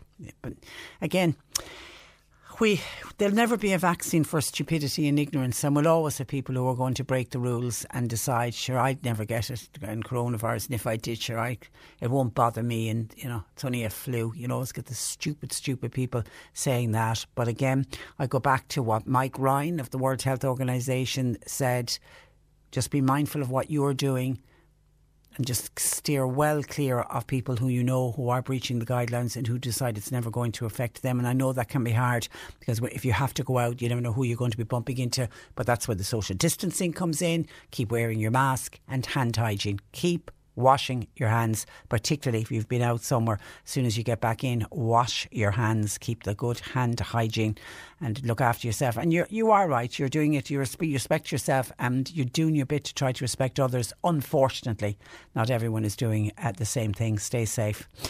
Margaret says, Happy New Year, Patricia. Many happy returns. I just want to say I feel strongly about school closure, and I have a very good reason for feeling so strongly. 4 members of my family are teachers. All 4 are isolating at the moment because they've either been in contact with somebody who's tested positive for COVID, and one, unfortunately, is COVID positive. I'm sure they're not the only teachers who have come down with COVID or who are restricting their movements. How will schools open if there are no teachers to teach? I'm sick and tired of the moaners about teachers. I would love them to spend a week with 32 junior infants in a classroom, and now COVID on top of that. It's a nightmare. Patricia, and that's from Margaret. Thank you for that, Margaret, and I hope your family members recover from COVID, and that the others who are self-isolating, that they only have to restrict their movements, and that they haven't, that they've been in close contact but they don't manage to pick it up. Someone else says maybe it's time to stop interviewing politicians and maybe try interviewing local publicans who decide not to adhere to rules and government guidelines. Also took it upon themselves not to serve food when they were open, and they ended up having a lovely festival atmosphere. Just look at some of these statistics for some of the rural areas. This listener feels they are all pub related. Hi, I don't understand why we're even having a debate when it comes to whether schools should stay closed or open. People are dying. We need to do whatever it takes to stop the spread of this virus, as hard as it is for everyone. I think our government are sadly lacking. Keep schools closed. Stop non-essential travel in and out of the Republic of Ireland. I, for one, want to look forward to 2021, and I want to do it with some positivity. I'm tired and depressed, as are so many others after the past year we have all had to put up with. Hi, this is some of your WhatsApp apps. I'm going to leave that one because I need to do some checking out on that just to get some information for that listener. Teresa says, Patricia, it's not just the elderly who need to protect themselves. We all need to protect ourselves as far as I am concerned. Yeah, and listening to, I think we've come to the stage now where everyone seems to know somebody who has tested positive for COVID-19, and I think it's a very different picture to what it was, say, a week or two before Christmas. Certainly, we were only discussing this in the office, myself and John Paul, because now we personally know people who tested positive, and if you'd asked me, or either of us back in November, even into December, I would have said I knew somebody who had it, but now within, close circles, we all now suddenly know people who've tested positive. It really is quite frightening just how rampant it is at the moment. And Michael says, Patricia, he, first of all, talking about Mick Barry. Mick Barry should live in the real world. This was in regard to how students would feel if they were made to take some of their summer holidays and take it in January rather than in the summer months. Michael says, I agree 100% with the closure of schools, but it should be for the remainder of the term and not just for a few weeks. During that closure, vaccinate all of the children, vaccinate all of the teachers, otherwise they'll be closed again before they even have their bums back in their seats in the classroom. Furthermore, the pain of COVID is imprisoned in the bones of the elderly, with the fear of the young people bringing it home. The seniors in this country, and I mean those over the age of 50, should be able to live in hope and confidence and not be living in fear. Personally, I think the government should have vaccinated the children, the youth and all of the working people first, and do it in a massive vaccination programme with vaccine centres, like set them up at GAA grounds, in churches, in town halls, school grounds, marts, etc. It is the people going into nursing homes that are bringing it in, not the people who are already inside bringing it out. It's the people who travel abroad who bring the virus back with them, and they don't do it intentionally. Otherwise, we will all be on this merry-go-round for the next 12 months. Thanking you, says Michael. You're the first person that I've heard put forward that argument, Michael, of vaccinate all of the younger people, vaccinate everyone that's going out to work. And actually, we only saw in the paper today, that's exactly what they're doing in China. China have rolled out their vaccination programme, and they're not vaccinating the older people. They're vaccinating all of the workers, and in true Chinese fashion, it's regimented. I saw photographs with looked like tens of thousands of people all lined up, all socially distanced now, I have to say, and all on seats, all getting ready to be vaccinated. But they're doing a mass vaccination programme, but they're doing a mass vaccination programme of workers, and that obviously keeps the economy going and keeps people out at work. And it's when they have all of their workers, and you're talking about a country that has billions of people, not millions, and when they've all the workers done, then they're going to look at vaccinating the older people. So they're taking a very different line to the line we're taking, and indeed not just in this country. I think all across Europe and America as well, and many other countries, we're going for the more vulnerable. We want to protect the older people to make sure that they don't, and if they are unfortunate enough to come in contact with coronavirus, then they will be protected. But Michael's saying maybe we need to look at that again, and maybe it is the younger people and the working people who need to be done in a mass vaccination programme. And I'd love to see a mass vaccination programme of every person in every cohort of society, from the very elderly to the very vulnerable, to the workers, to the school children, to carers, to doctors, to nurses, everyone. But unfortunately, our problem is we don't have enough supply of the vaccine, and therein lies the problem, not just in this country but in other countries as well. And I know Pfizer and Moderna and all of the other companies are doing their best to produce as much as we can. I mean, we still need to get some of the other vaccines authorised so that they're available to this country. But until we get to that stage that there's enough vaccines, it's only then we'll be able to hopefully start talking about mass vaccination programmes. 1850 333 103. John Paul taking your calls. You can text or WhatsApp 0862 103 103. The C103 Cork Diary. With Cork County Council, supporting businesses, supporting communities, serving Cork. Visit corkcoco.ie. The staff of Daily Industrial Supply Company are aiming to collectively run, walk, cycle, hike and swim 12,000 kilometres during the month of January, and it's an effort to raise money for the Cork Simon community. You can donate through their Just Giving page at Cork Simon. And Focus Ireland are appealing for support for their Nullig Naman fundraising event. You can purchase a ticket for afternoon tea at the Riverlee Hotel from Focus Ireland office on the South Mall or through Eventbrite, and then you can celebrate Little Women's Christmas anytime during 2021. And Whitechurch GAA's annual Christmas draw, that's going to be held on January the 8th. You have 3 chances to win for your ticket, which is priced at €10. You can check out Whitechurch GAA Facebook page for further details. Cork Today on C103. With Macroom Motors, leading the way for Toyota hybrids. The place to order your 211 Toyota. See macroommotors.com. Cork Business Star Camp is offering children right across the country the opportunity to take part in a free online camp. And to tell us more, I'm joined by the owner of Star Camp, and that's Aideen O'Grady. Good morning to you, Aideen.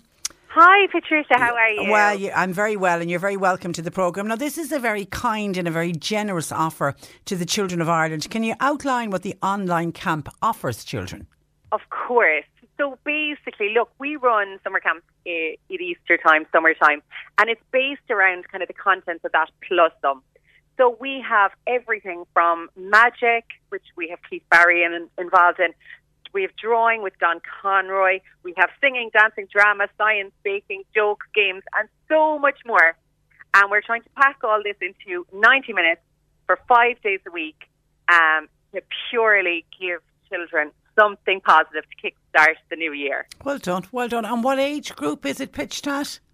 It's primarily kind of primary school children 4 to 12, but we're getting so much feedback and there are children from 2 right up to almost 92 enjoying the songs and the dances and getting stuck into this. You know, it's absolutely unprecedented, the response and the feedback that we're getting. You know, so it's wonderful, and it really is kind of aimed at everybody.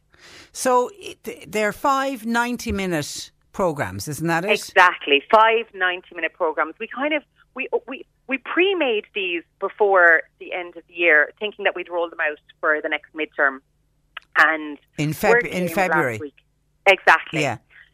Word came last week about kids being locked down again this week, and we just felt, you know, everybody had such a hard year. We took a massive hit ourselves. You know, camps were down 75%, and everybody was just feeling this, you know, heaviness and weightiness and the thought of another lockdown. And we went, you know what, we have this in the bank. Let's kickstart 21 for everybody with this really positive, uplifting thing that we can give. It's wonderful for the children, and it gives parents that little bit of respite that's much needed after the chaotic Christmas everyone has had. And we just went, let's give it. And we thought, maybe a couple of 100 or 1,000 people would log on, but I think there's up to almost 200,000 children now signed up for it. From all over the country? Anybody outside? Every corner of Ireland. Outside the country? We do have, that's what made we had a little glitch yesterday, technically, and that's, I think, what threw it over the edge. We were prepared for Ireland, but next thing we did have a lot of, I suppose, diaspora more than anything, logging on and hearing about it. So it just went off the Richter. But thankfully, everything is back smooth sailing and running great again for today, so everybody can log on really easily and just enjoy it. Okay, just explain to people how parents sign their children up for it. Sure. So if you just go to our website, www.starcamp.ie, and you'll see a link at the very top of that page, Virtual Camp 21. You click on that, you fill in your brief details, your name and your email address, and you'll get a link sent to you, and you can log straight in. And then you can watch one a day, or if children want to do a back-to-back session, they can? They can, because we're noticing, especially, you know, word is still spreading. So we originally gave this to be available until Sunday. Now we will probably extend that given the current circumstances. But you can log in at any time. And once you get the access, you get day 1 to day 5, and most parents are kind of structuring their week a little bit and watching one each day. Yeah. But you absolutely can watch the 5 at once if you want to. But that would be really binging. And you have some impressive contributors. We do. Thankfully we have we've so much interest in people involved over the years, and it was like Keith Barry sent his own children.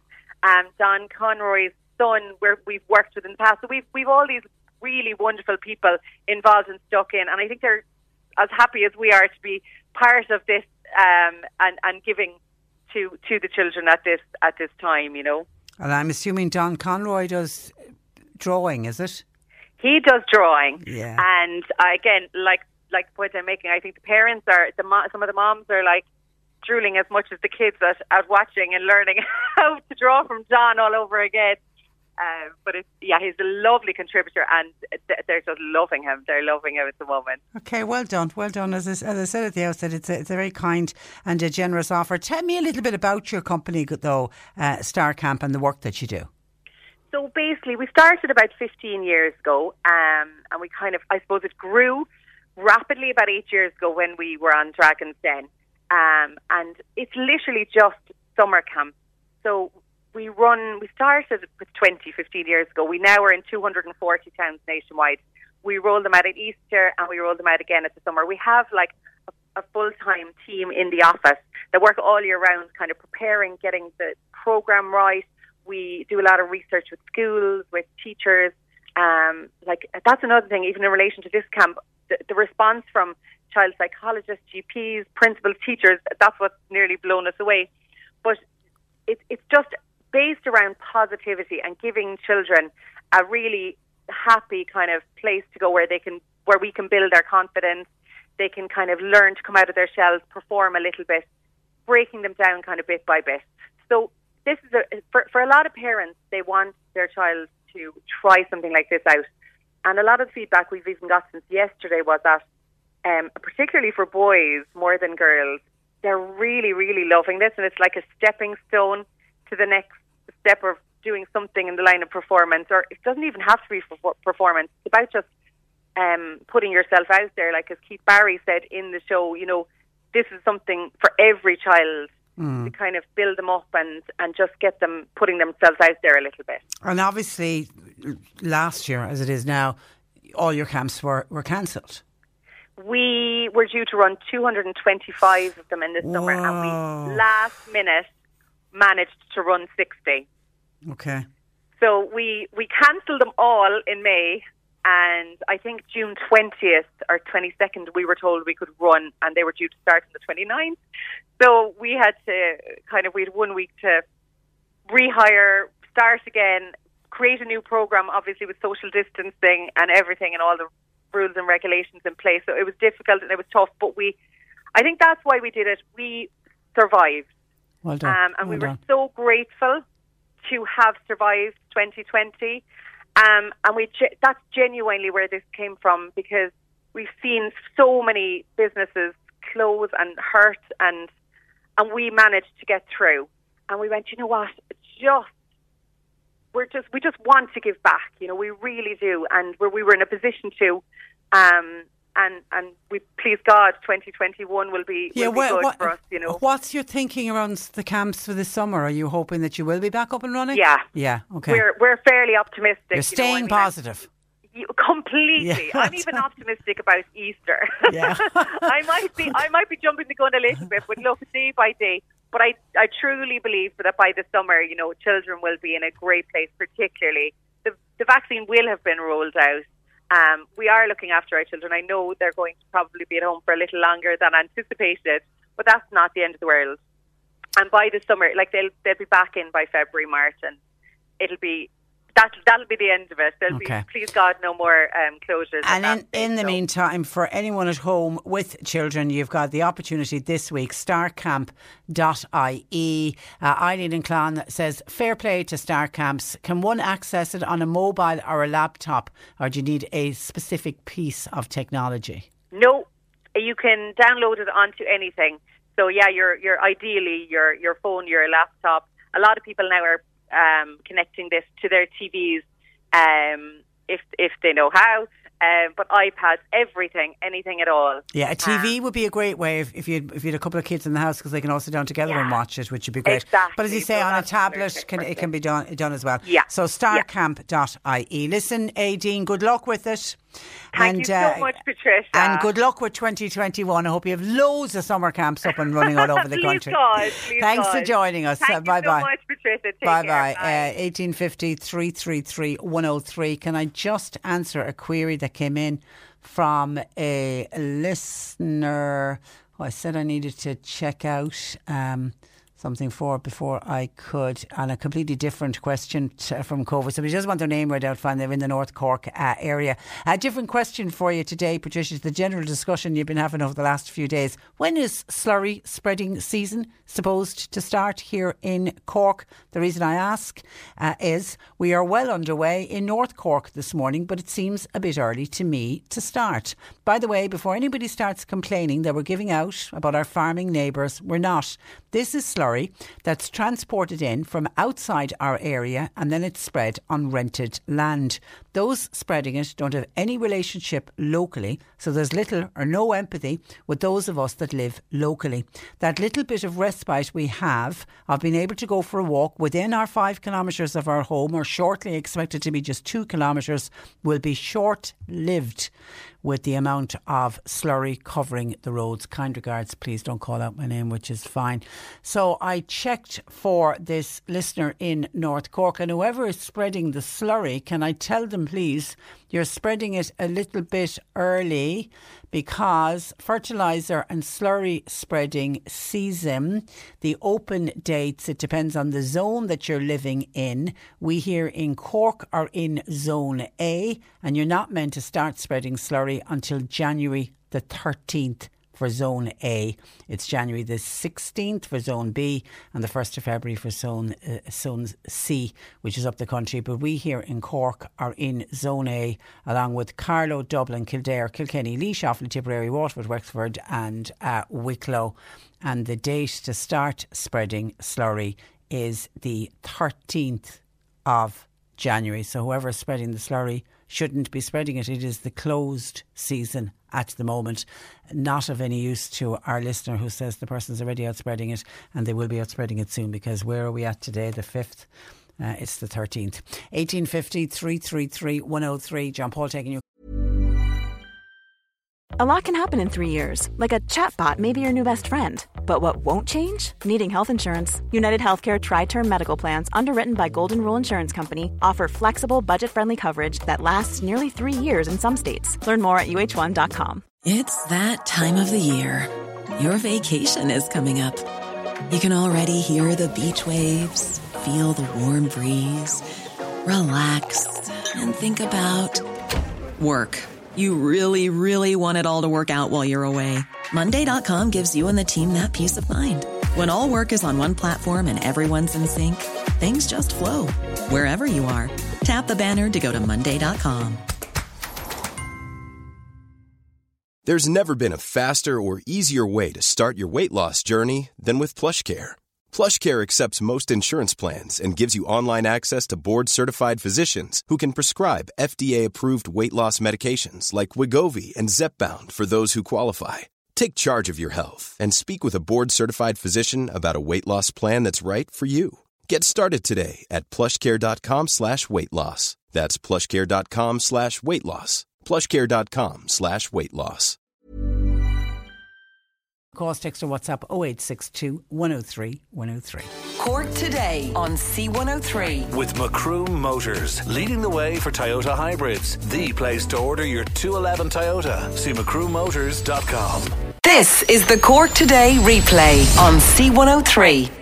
And just to remind people, it's starcamp.ie if you want to download that free online camp. 5 90-minute sessions available for children, certainly across this week. It's meant to be only available until next Sunday, but listening to Aideen and the reaction they're after getting to it, it might be extended further. But if you want to check it out, starcamp.ie. Joe Heffernan joins me on this Tuesday afternoon. Good afternoon, Joe.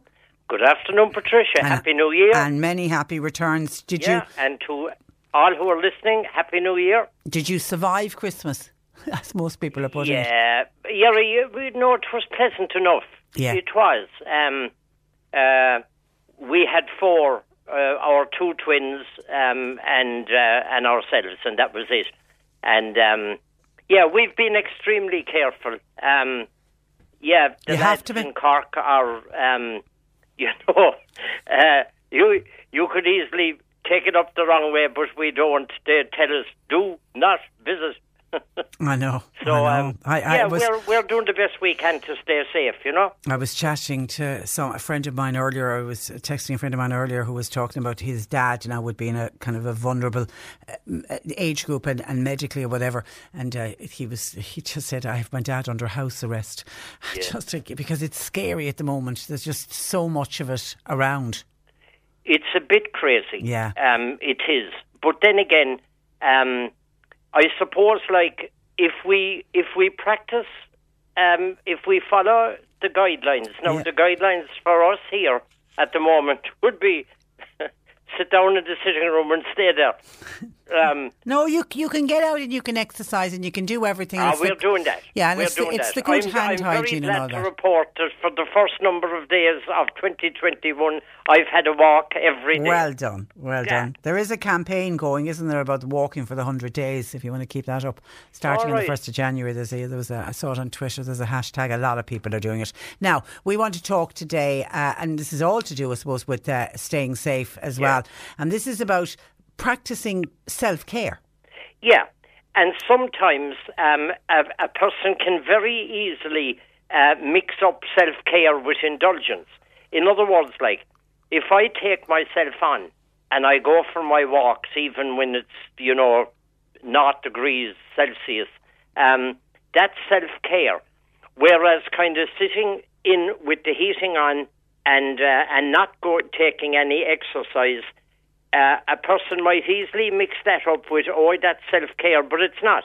That's that's the opposite to self-care.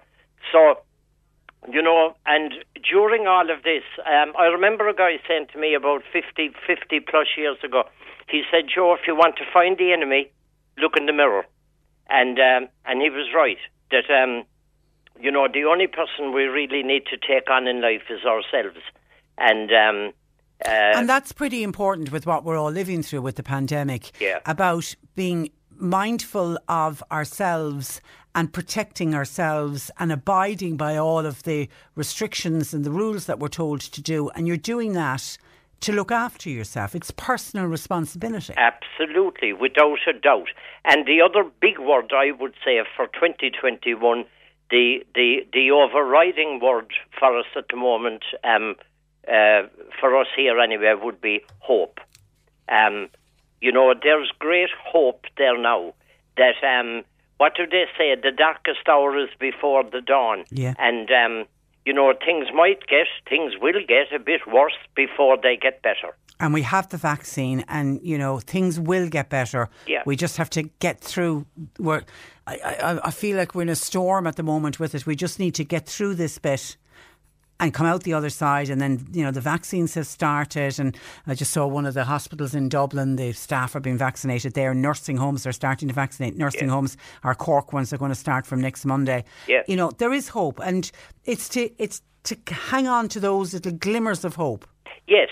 And to focus more on the journey and less on the destination. To take each day at a time, as you said, mindfulness. And sometimes we've to take each hour at a time. If things are kind of tough, just hang in there. Sometimes it's 5 minutes at a time. But the thing is that the journey is a lot more, should be a lot more in focus than the destination. Now, that's not to contradict the hope word, not at all. But, we need to take each day as it comes and, keep doing our bit of walking, keep following the guidelines for staying safe. And I gave up on the New Year's resolutions a long time ago because I always broke them. But a thing I have for this year now was to change one thing that harms us and to take up one thing that does us good. Now, to take up one thing that does us good, this is a little bit like a stuck record for Joe on the 1st of January, but it's the little bit more of physical exercise. And now, over the Christmas and over the whole thing, to change one thing that harms us, I could definitely cut down on the sweeties and the bickies. Yeah, and I know Annalise Dressel, our nutritional therapist, yesterday, and I haven't done it yet, and I really need to get rid of the rubbish that's in the house, that, you know, all the tins of chocolates and the tins of biscuits that are not even open. There's a lot of them there. Donate them to charity, you know, pass them on to somebody who does need them. But but that's an easy one that we can all change. Less of the rubbish food, and it's easy to take up a bit of exercise. Yeah. And I mean, that's keeping it simple. And, you know, avoid the complications of the list of New Year's resolutions, because it's a bit, I've always found it a little bit, you know, a bit depressing when you realise that you've broken, you know, 7 out of the 10 of them already by halfway through January. So keep it simple. One thing that harms us, give it up. And one thing that does us good, take it up. And, you know, and don't indulge in this catastrophic thinking. And I think to a great degree that we need to depend on the well-recognised radio stations, and we need to depend on reliable and trustworthy sources of information.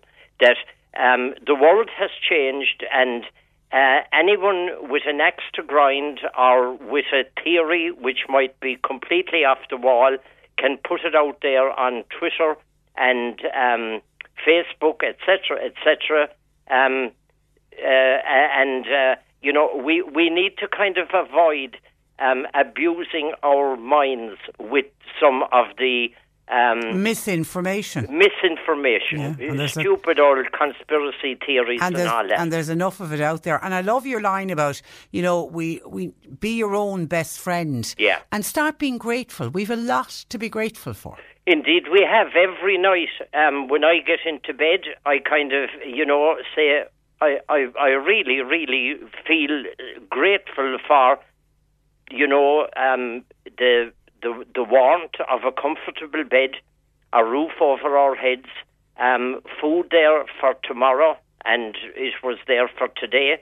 And, you know, maybe sometimes we forget about the simple things like that. But, I mean, there are millions of people in the world. My God, I saw some photographs or whatever the word is, coverage there recently of people in sandals in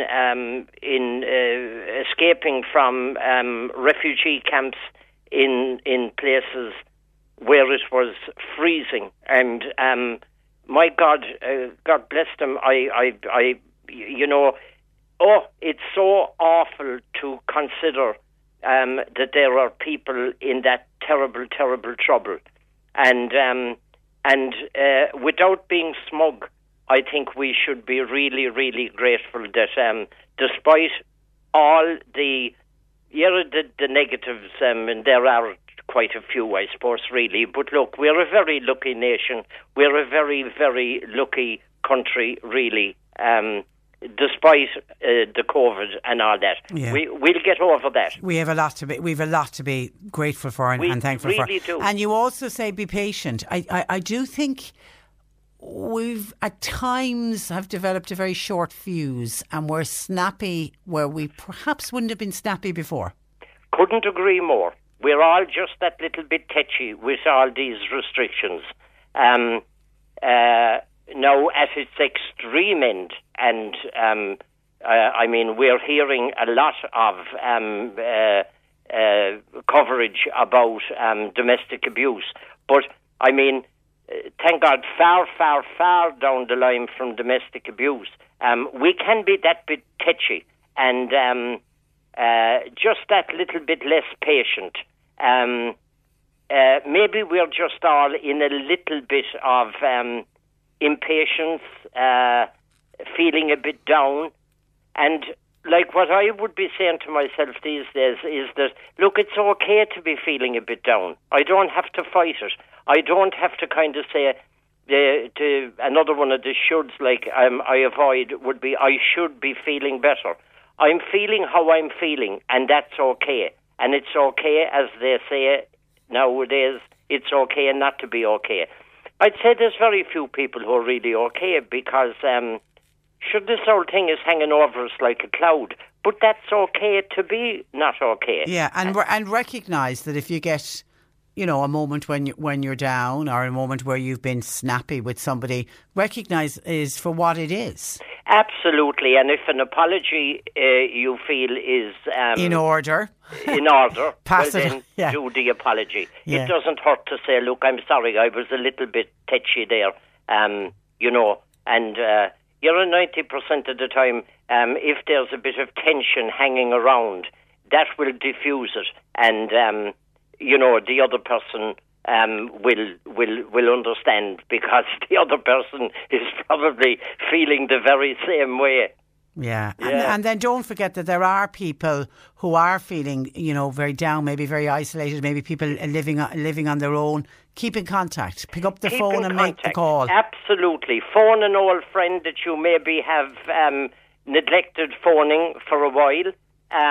Maybe have a think about it. Who is there now that I used to have an old chat with and that I haven't phoned or texted or anything for a long time? And maybe do that. And especially to phone a friend who is in hospital or poor health. There's a good friend of ours now in hospital with the last 3 or 4 weeks over Christmas as well, who lost his wife a month before that. And the horribleness of hospital at the moment is, thank God to be there, it's the right place, but of course visitors are not allowed. So it can be very lonely. So an old phone call can lift a person in the morning, mid-morning, mid-afternoon, at night time. Just a simple phone call saying, how are you doing? And that's the substitute at the moment, I think, for a visit, when people are, well, just simply not allowed visit, and correctly so too. Yeah, but you can pick up the phone and you can while away 10 minutes, a half an hour, whatever you have. You will feel better, and the person certainly will feel better as well. OK, we leave it there, Joe. We'll talk again next week. OK, thank Patricia, you for that. And as I say, Happy New Year, or at least, you know, reasonably Happy New Year. Keep smiling and get out for your walk. It's a bit cold out there, but it's dry. Yeah. You have no excuse. Dry is the big thing. Yeah, you have no excuse. Thanks a million. Take care. God bless. Bye. That is Joe Heffernan, who runs a counselling practice in Boherb, where you can contact Joe at 029 766 17. Can I just catch up on some things that we discussed this morning? This is the very latest on special education from Deputy Michael Moynihan, because I'm very conscious of that email I opened the programme with this morning, and that lady just pouring her heart out with how her little boy has been affected and was affected when schools went into lockdown. His little boy on the autism spectrum, and how he regressed. It was really, really heartbreaking. Anyway, Michael Moynihan has been back on to us. Michael, of course, chairs the committee with responsibility for disabilities, and he says the Minister is going to bring proposals to the, and I'm assuming this is Anne Rabbitte, the Minister responsibility for disabilities with responsibility for special needs, is going to bring proposals to the Cabinet meeting tomorrow that the special education sector would remain open and available, and that units attached to mainstream schools also remain open. Now, Michael says if that would be agreed by Cabinet or not is another situation, but that is the current standing, and we will know more tomorrow, because it will be tomorrow before we know if the schools are going to close. Most people are expecting they were going to get the announcement that they were closed, but there are people with special needs children hoping and praying that their schools and classes will remain open. So that's the proposal gone forward, that they will remain open. We'll update you, as to say, on that if it breaks when we're on air tomorrow. And I seem to have opened a little bit of a can of worms when I mentioned slurry spreading, with somebody saying there's slurry spreading going on in their area. It's in Cork, and I checked, and the season shouldn't begin in Cork until the 13th of January, so there's another week to go on that one. Tom in Fermoy said, I would rather that the farmer gets out and spreads it on the field rather than tanks full and they overflowing and spilling into our rivers and lakes and onto our roads. So Tom is very supportive of people out spreading slurry. Hi, farmers are allowed to spread dirty water, and they're allowed to do that all year round. So maybe it's dirty water they're spreading and not slurry. Hi Patricia, I'm a country resident on slurry spreading. When are we going to come in line with some other European countries and pass a law forbidding the spreading of slurry on fields? Also, the slurry should be heated to kill chloroforms before it's spread on land. I think it is a barbaric process. Happy New Year and congratulations on the 30-year broadcast. Thank you for that. Somebody not happy with slurry spreading. And here's another one. Sorry, somebody says slurry is better than the coronavirus. That good smell will clear a nose, and then you know for sure if you can smell it that you don't have coronavirus, as your sense of smell is still with you. You should be thankful and thank God that you can smell, says this listener. And then Maria says, God bless Joe Heffernan. Just been listening to him. I'm normally not a doom and gloom person, and I always try to see the glass half full, but the last couple of days I've totally lost sight of the glass altogether, and just listening to Joe's positivity is helping me to find my own. I'm very grateful. Well, that is terrific, and Joe will be thrilled to hear that as well. Stay as positive as you can and allow yourself that time when you can feel a bit low, but keep smiling and keep looking at that glass, because it is half full, I promise you that. Okay, that's where I've got to leave you for today. My thanks to John Paul with taking your calls. Apologies if we didn't get around to all the calls. We have been very busy, but John Paul on his own taking the calls, so he's doing remarkably well. You can text or WhatsApp as well, 0862 103 103. If we don't get to all of them and read them all out on air, I promise you we do read them when we go off air. That's where I leave you for today. Back with you tomorrow at 10. Nick is with you. Look after yourself and stay safe. Cork Today on C103 with Macroom Motors, leading the way for Toyota hybrids. The place to order your 211 Toyota. See macroommotors.com. Here's a cool fact. A crocodile can't stick out its tongue. Another cool fact, you can get short-term health insurance for a month or just under a year in some states. United Healthcare short-term insurance plans are designed for people who are between jobs, coming off their parents' plan, or turning a side hustle into a full-time gig. Underwritten by Golden Rule Insurance Company, they offer flexible, budget-friendly coverage with access to a nationwide network of doctors and hospitals. Get more cool facts about United Healthcare short-term plans at uh1.com. Hey, it's Paige DeSorbo from Giggly Squad. High quality fashion without the price tag. Say hello to Quince. I'm snagging high-end essentials like cozy cashmere sweaters, sleek leather jackets, fine jewelry, and so much more. With Quince being 50 to 80% less than similar brands. And they partner with factories that prioritize safe, ethical, and responsible manufacturing. I love that. Luxury quality within reach. Go to quince.com/style to get free shipping and 365-day returns on your next order. Quince.com/style.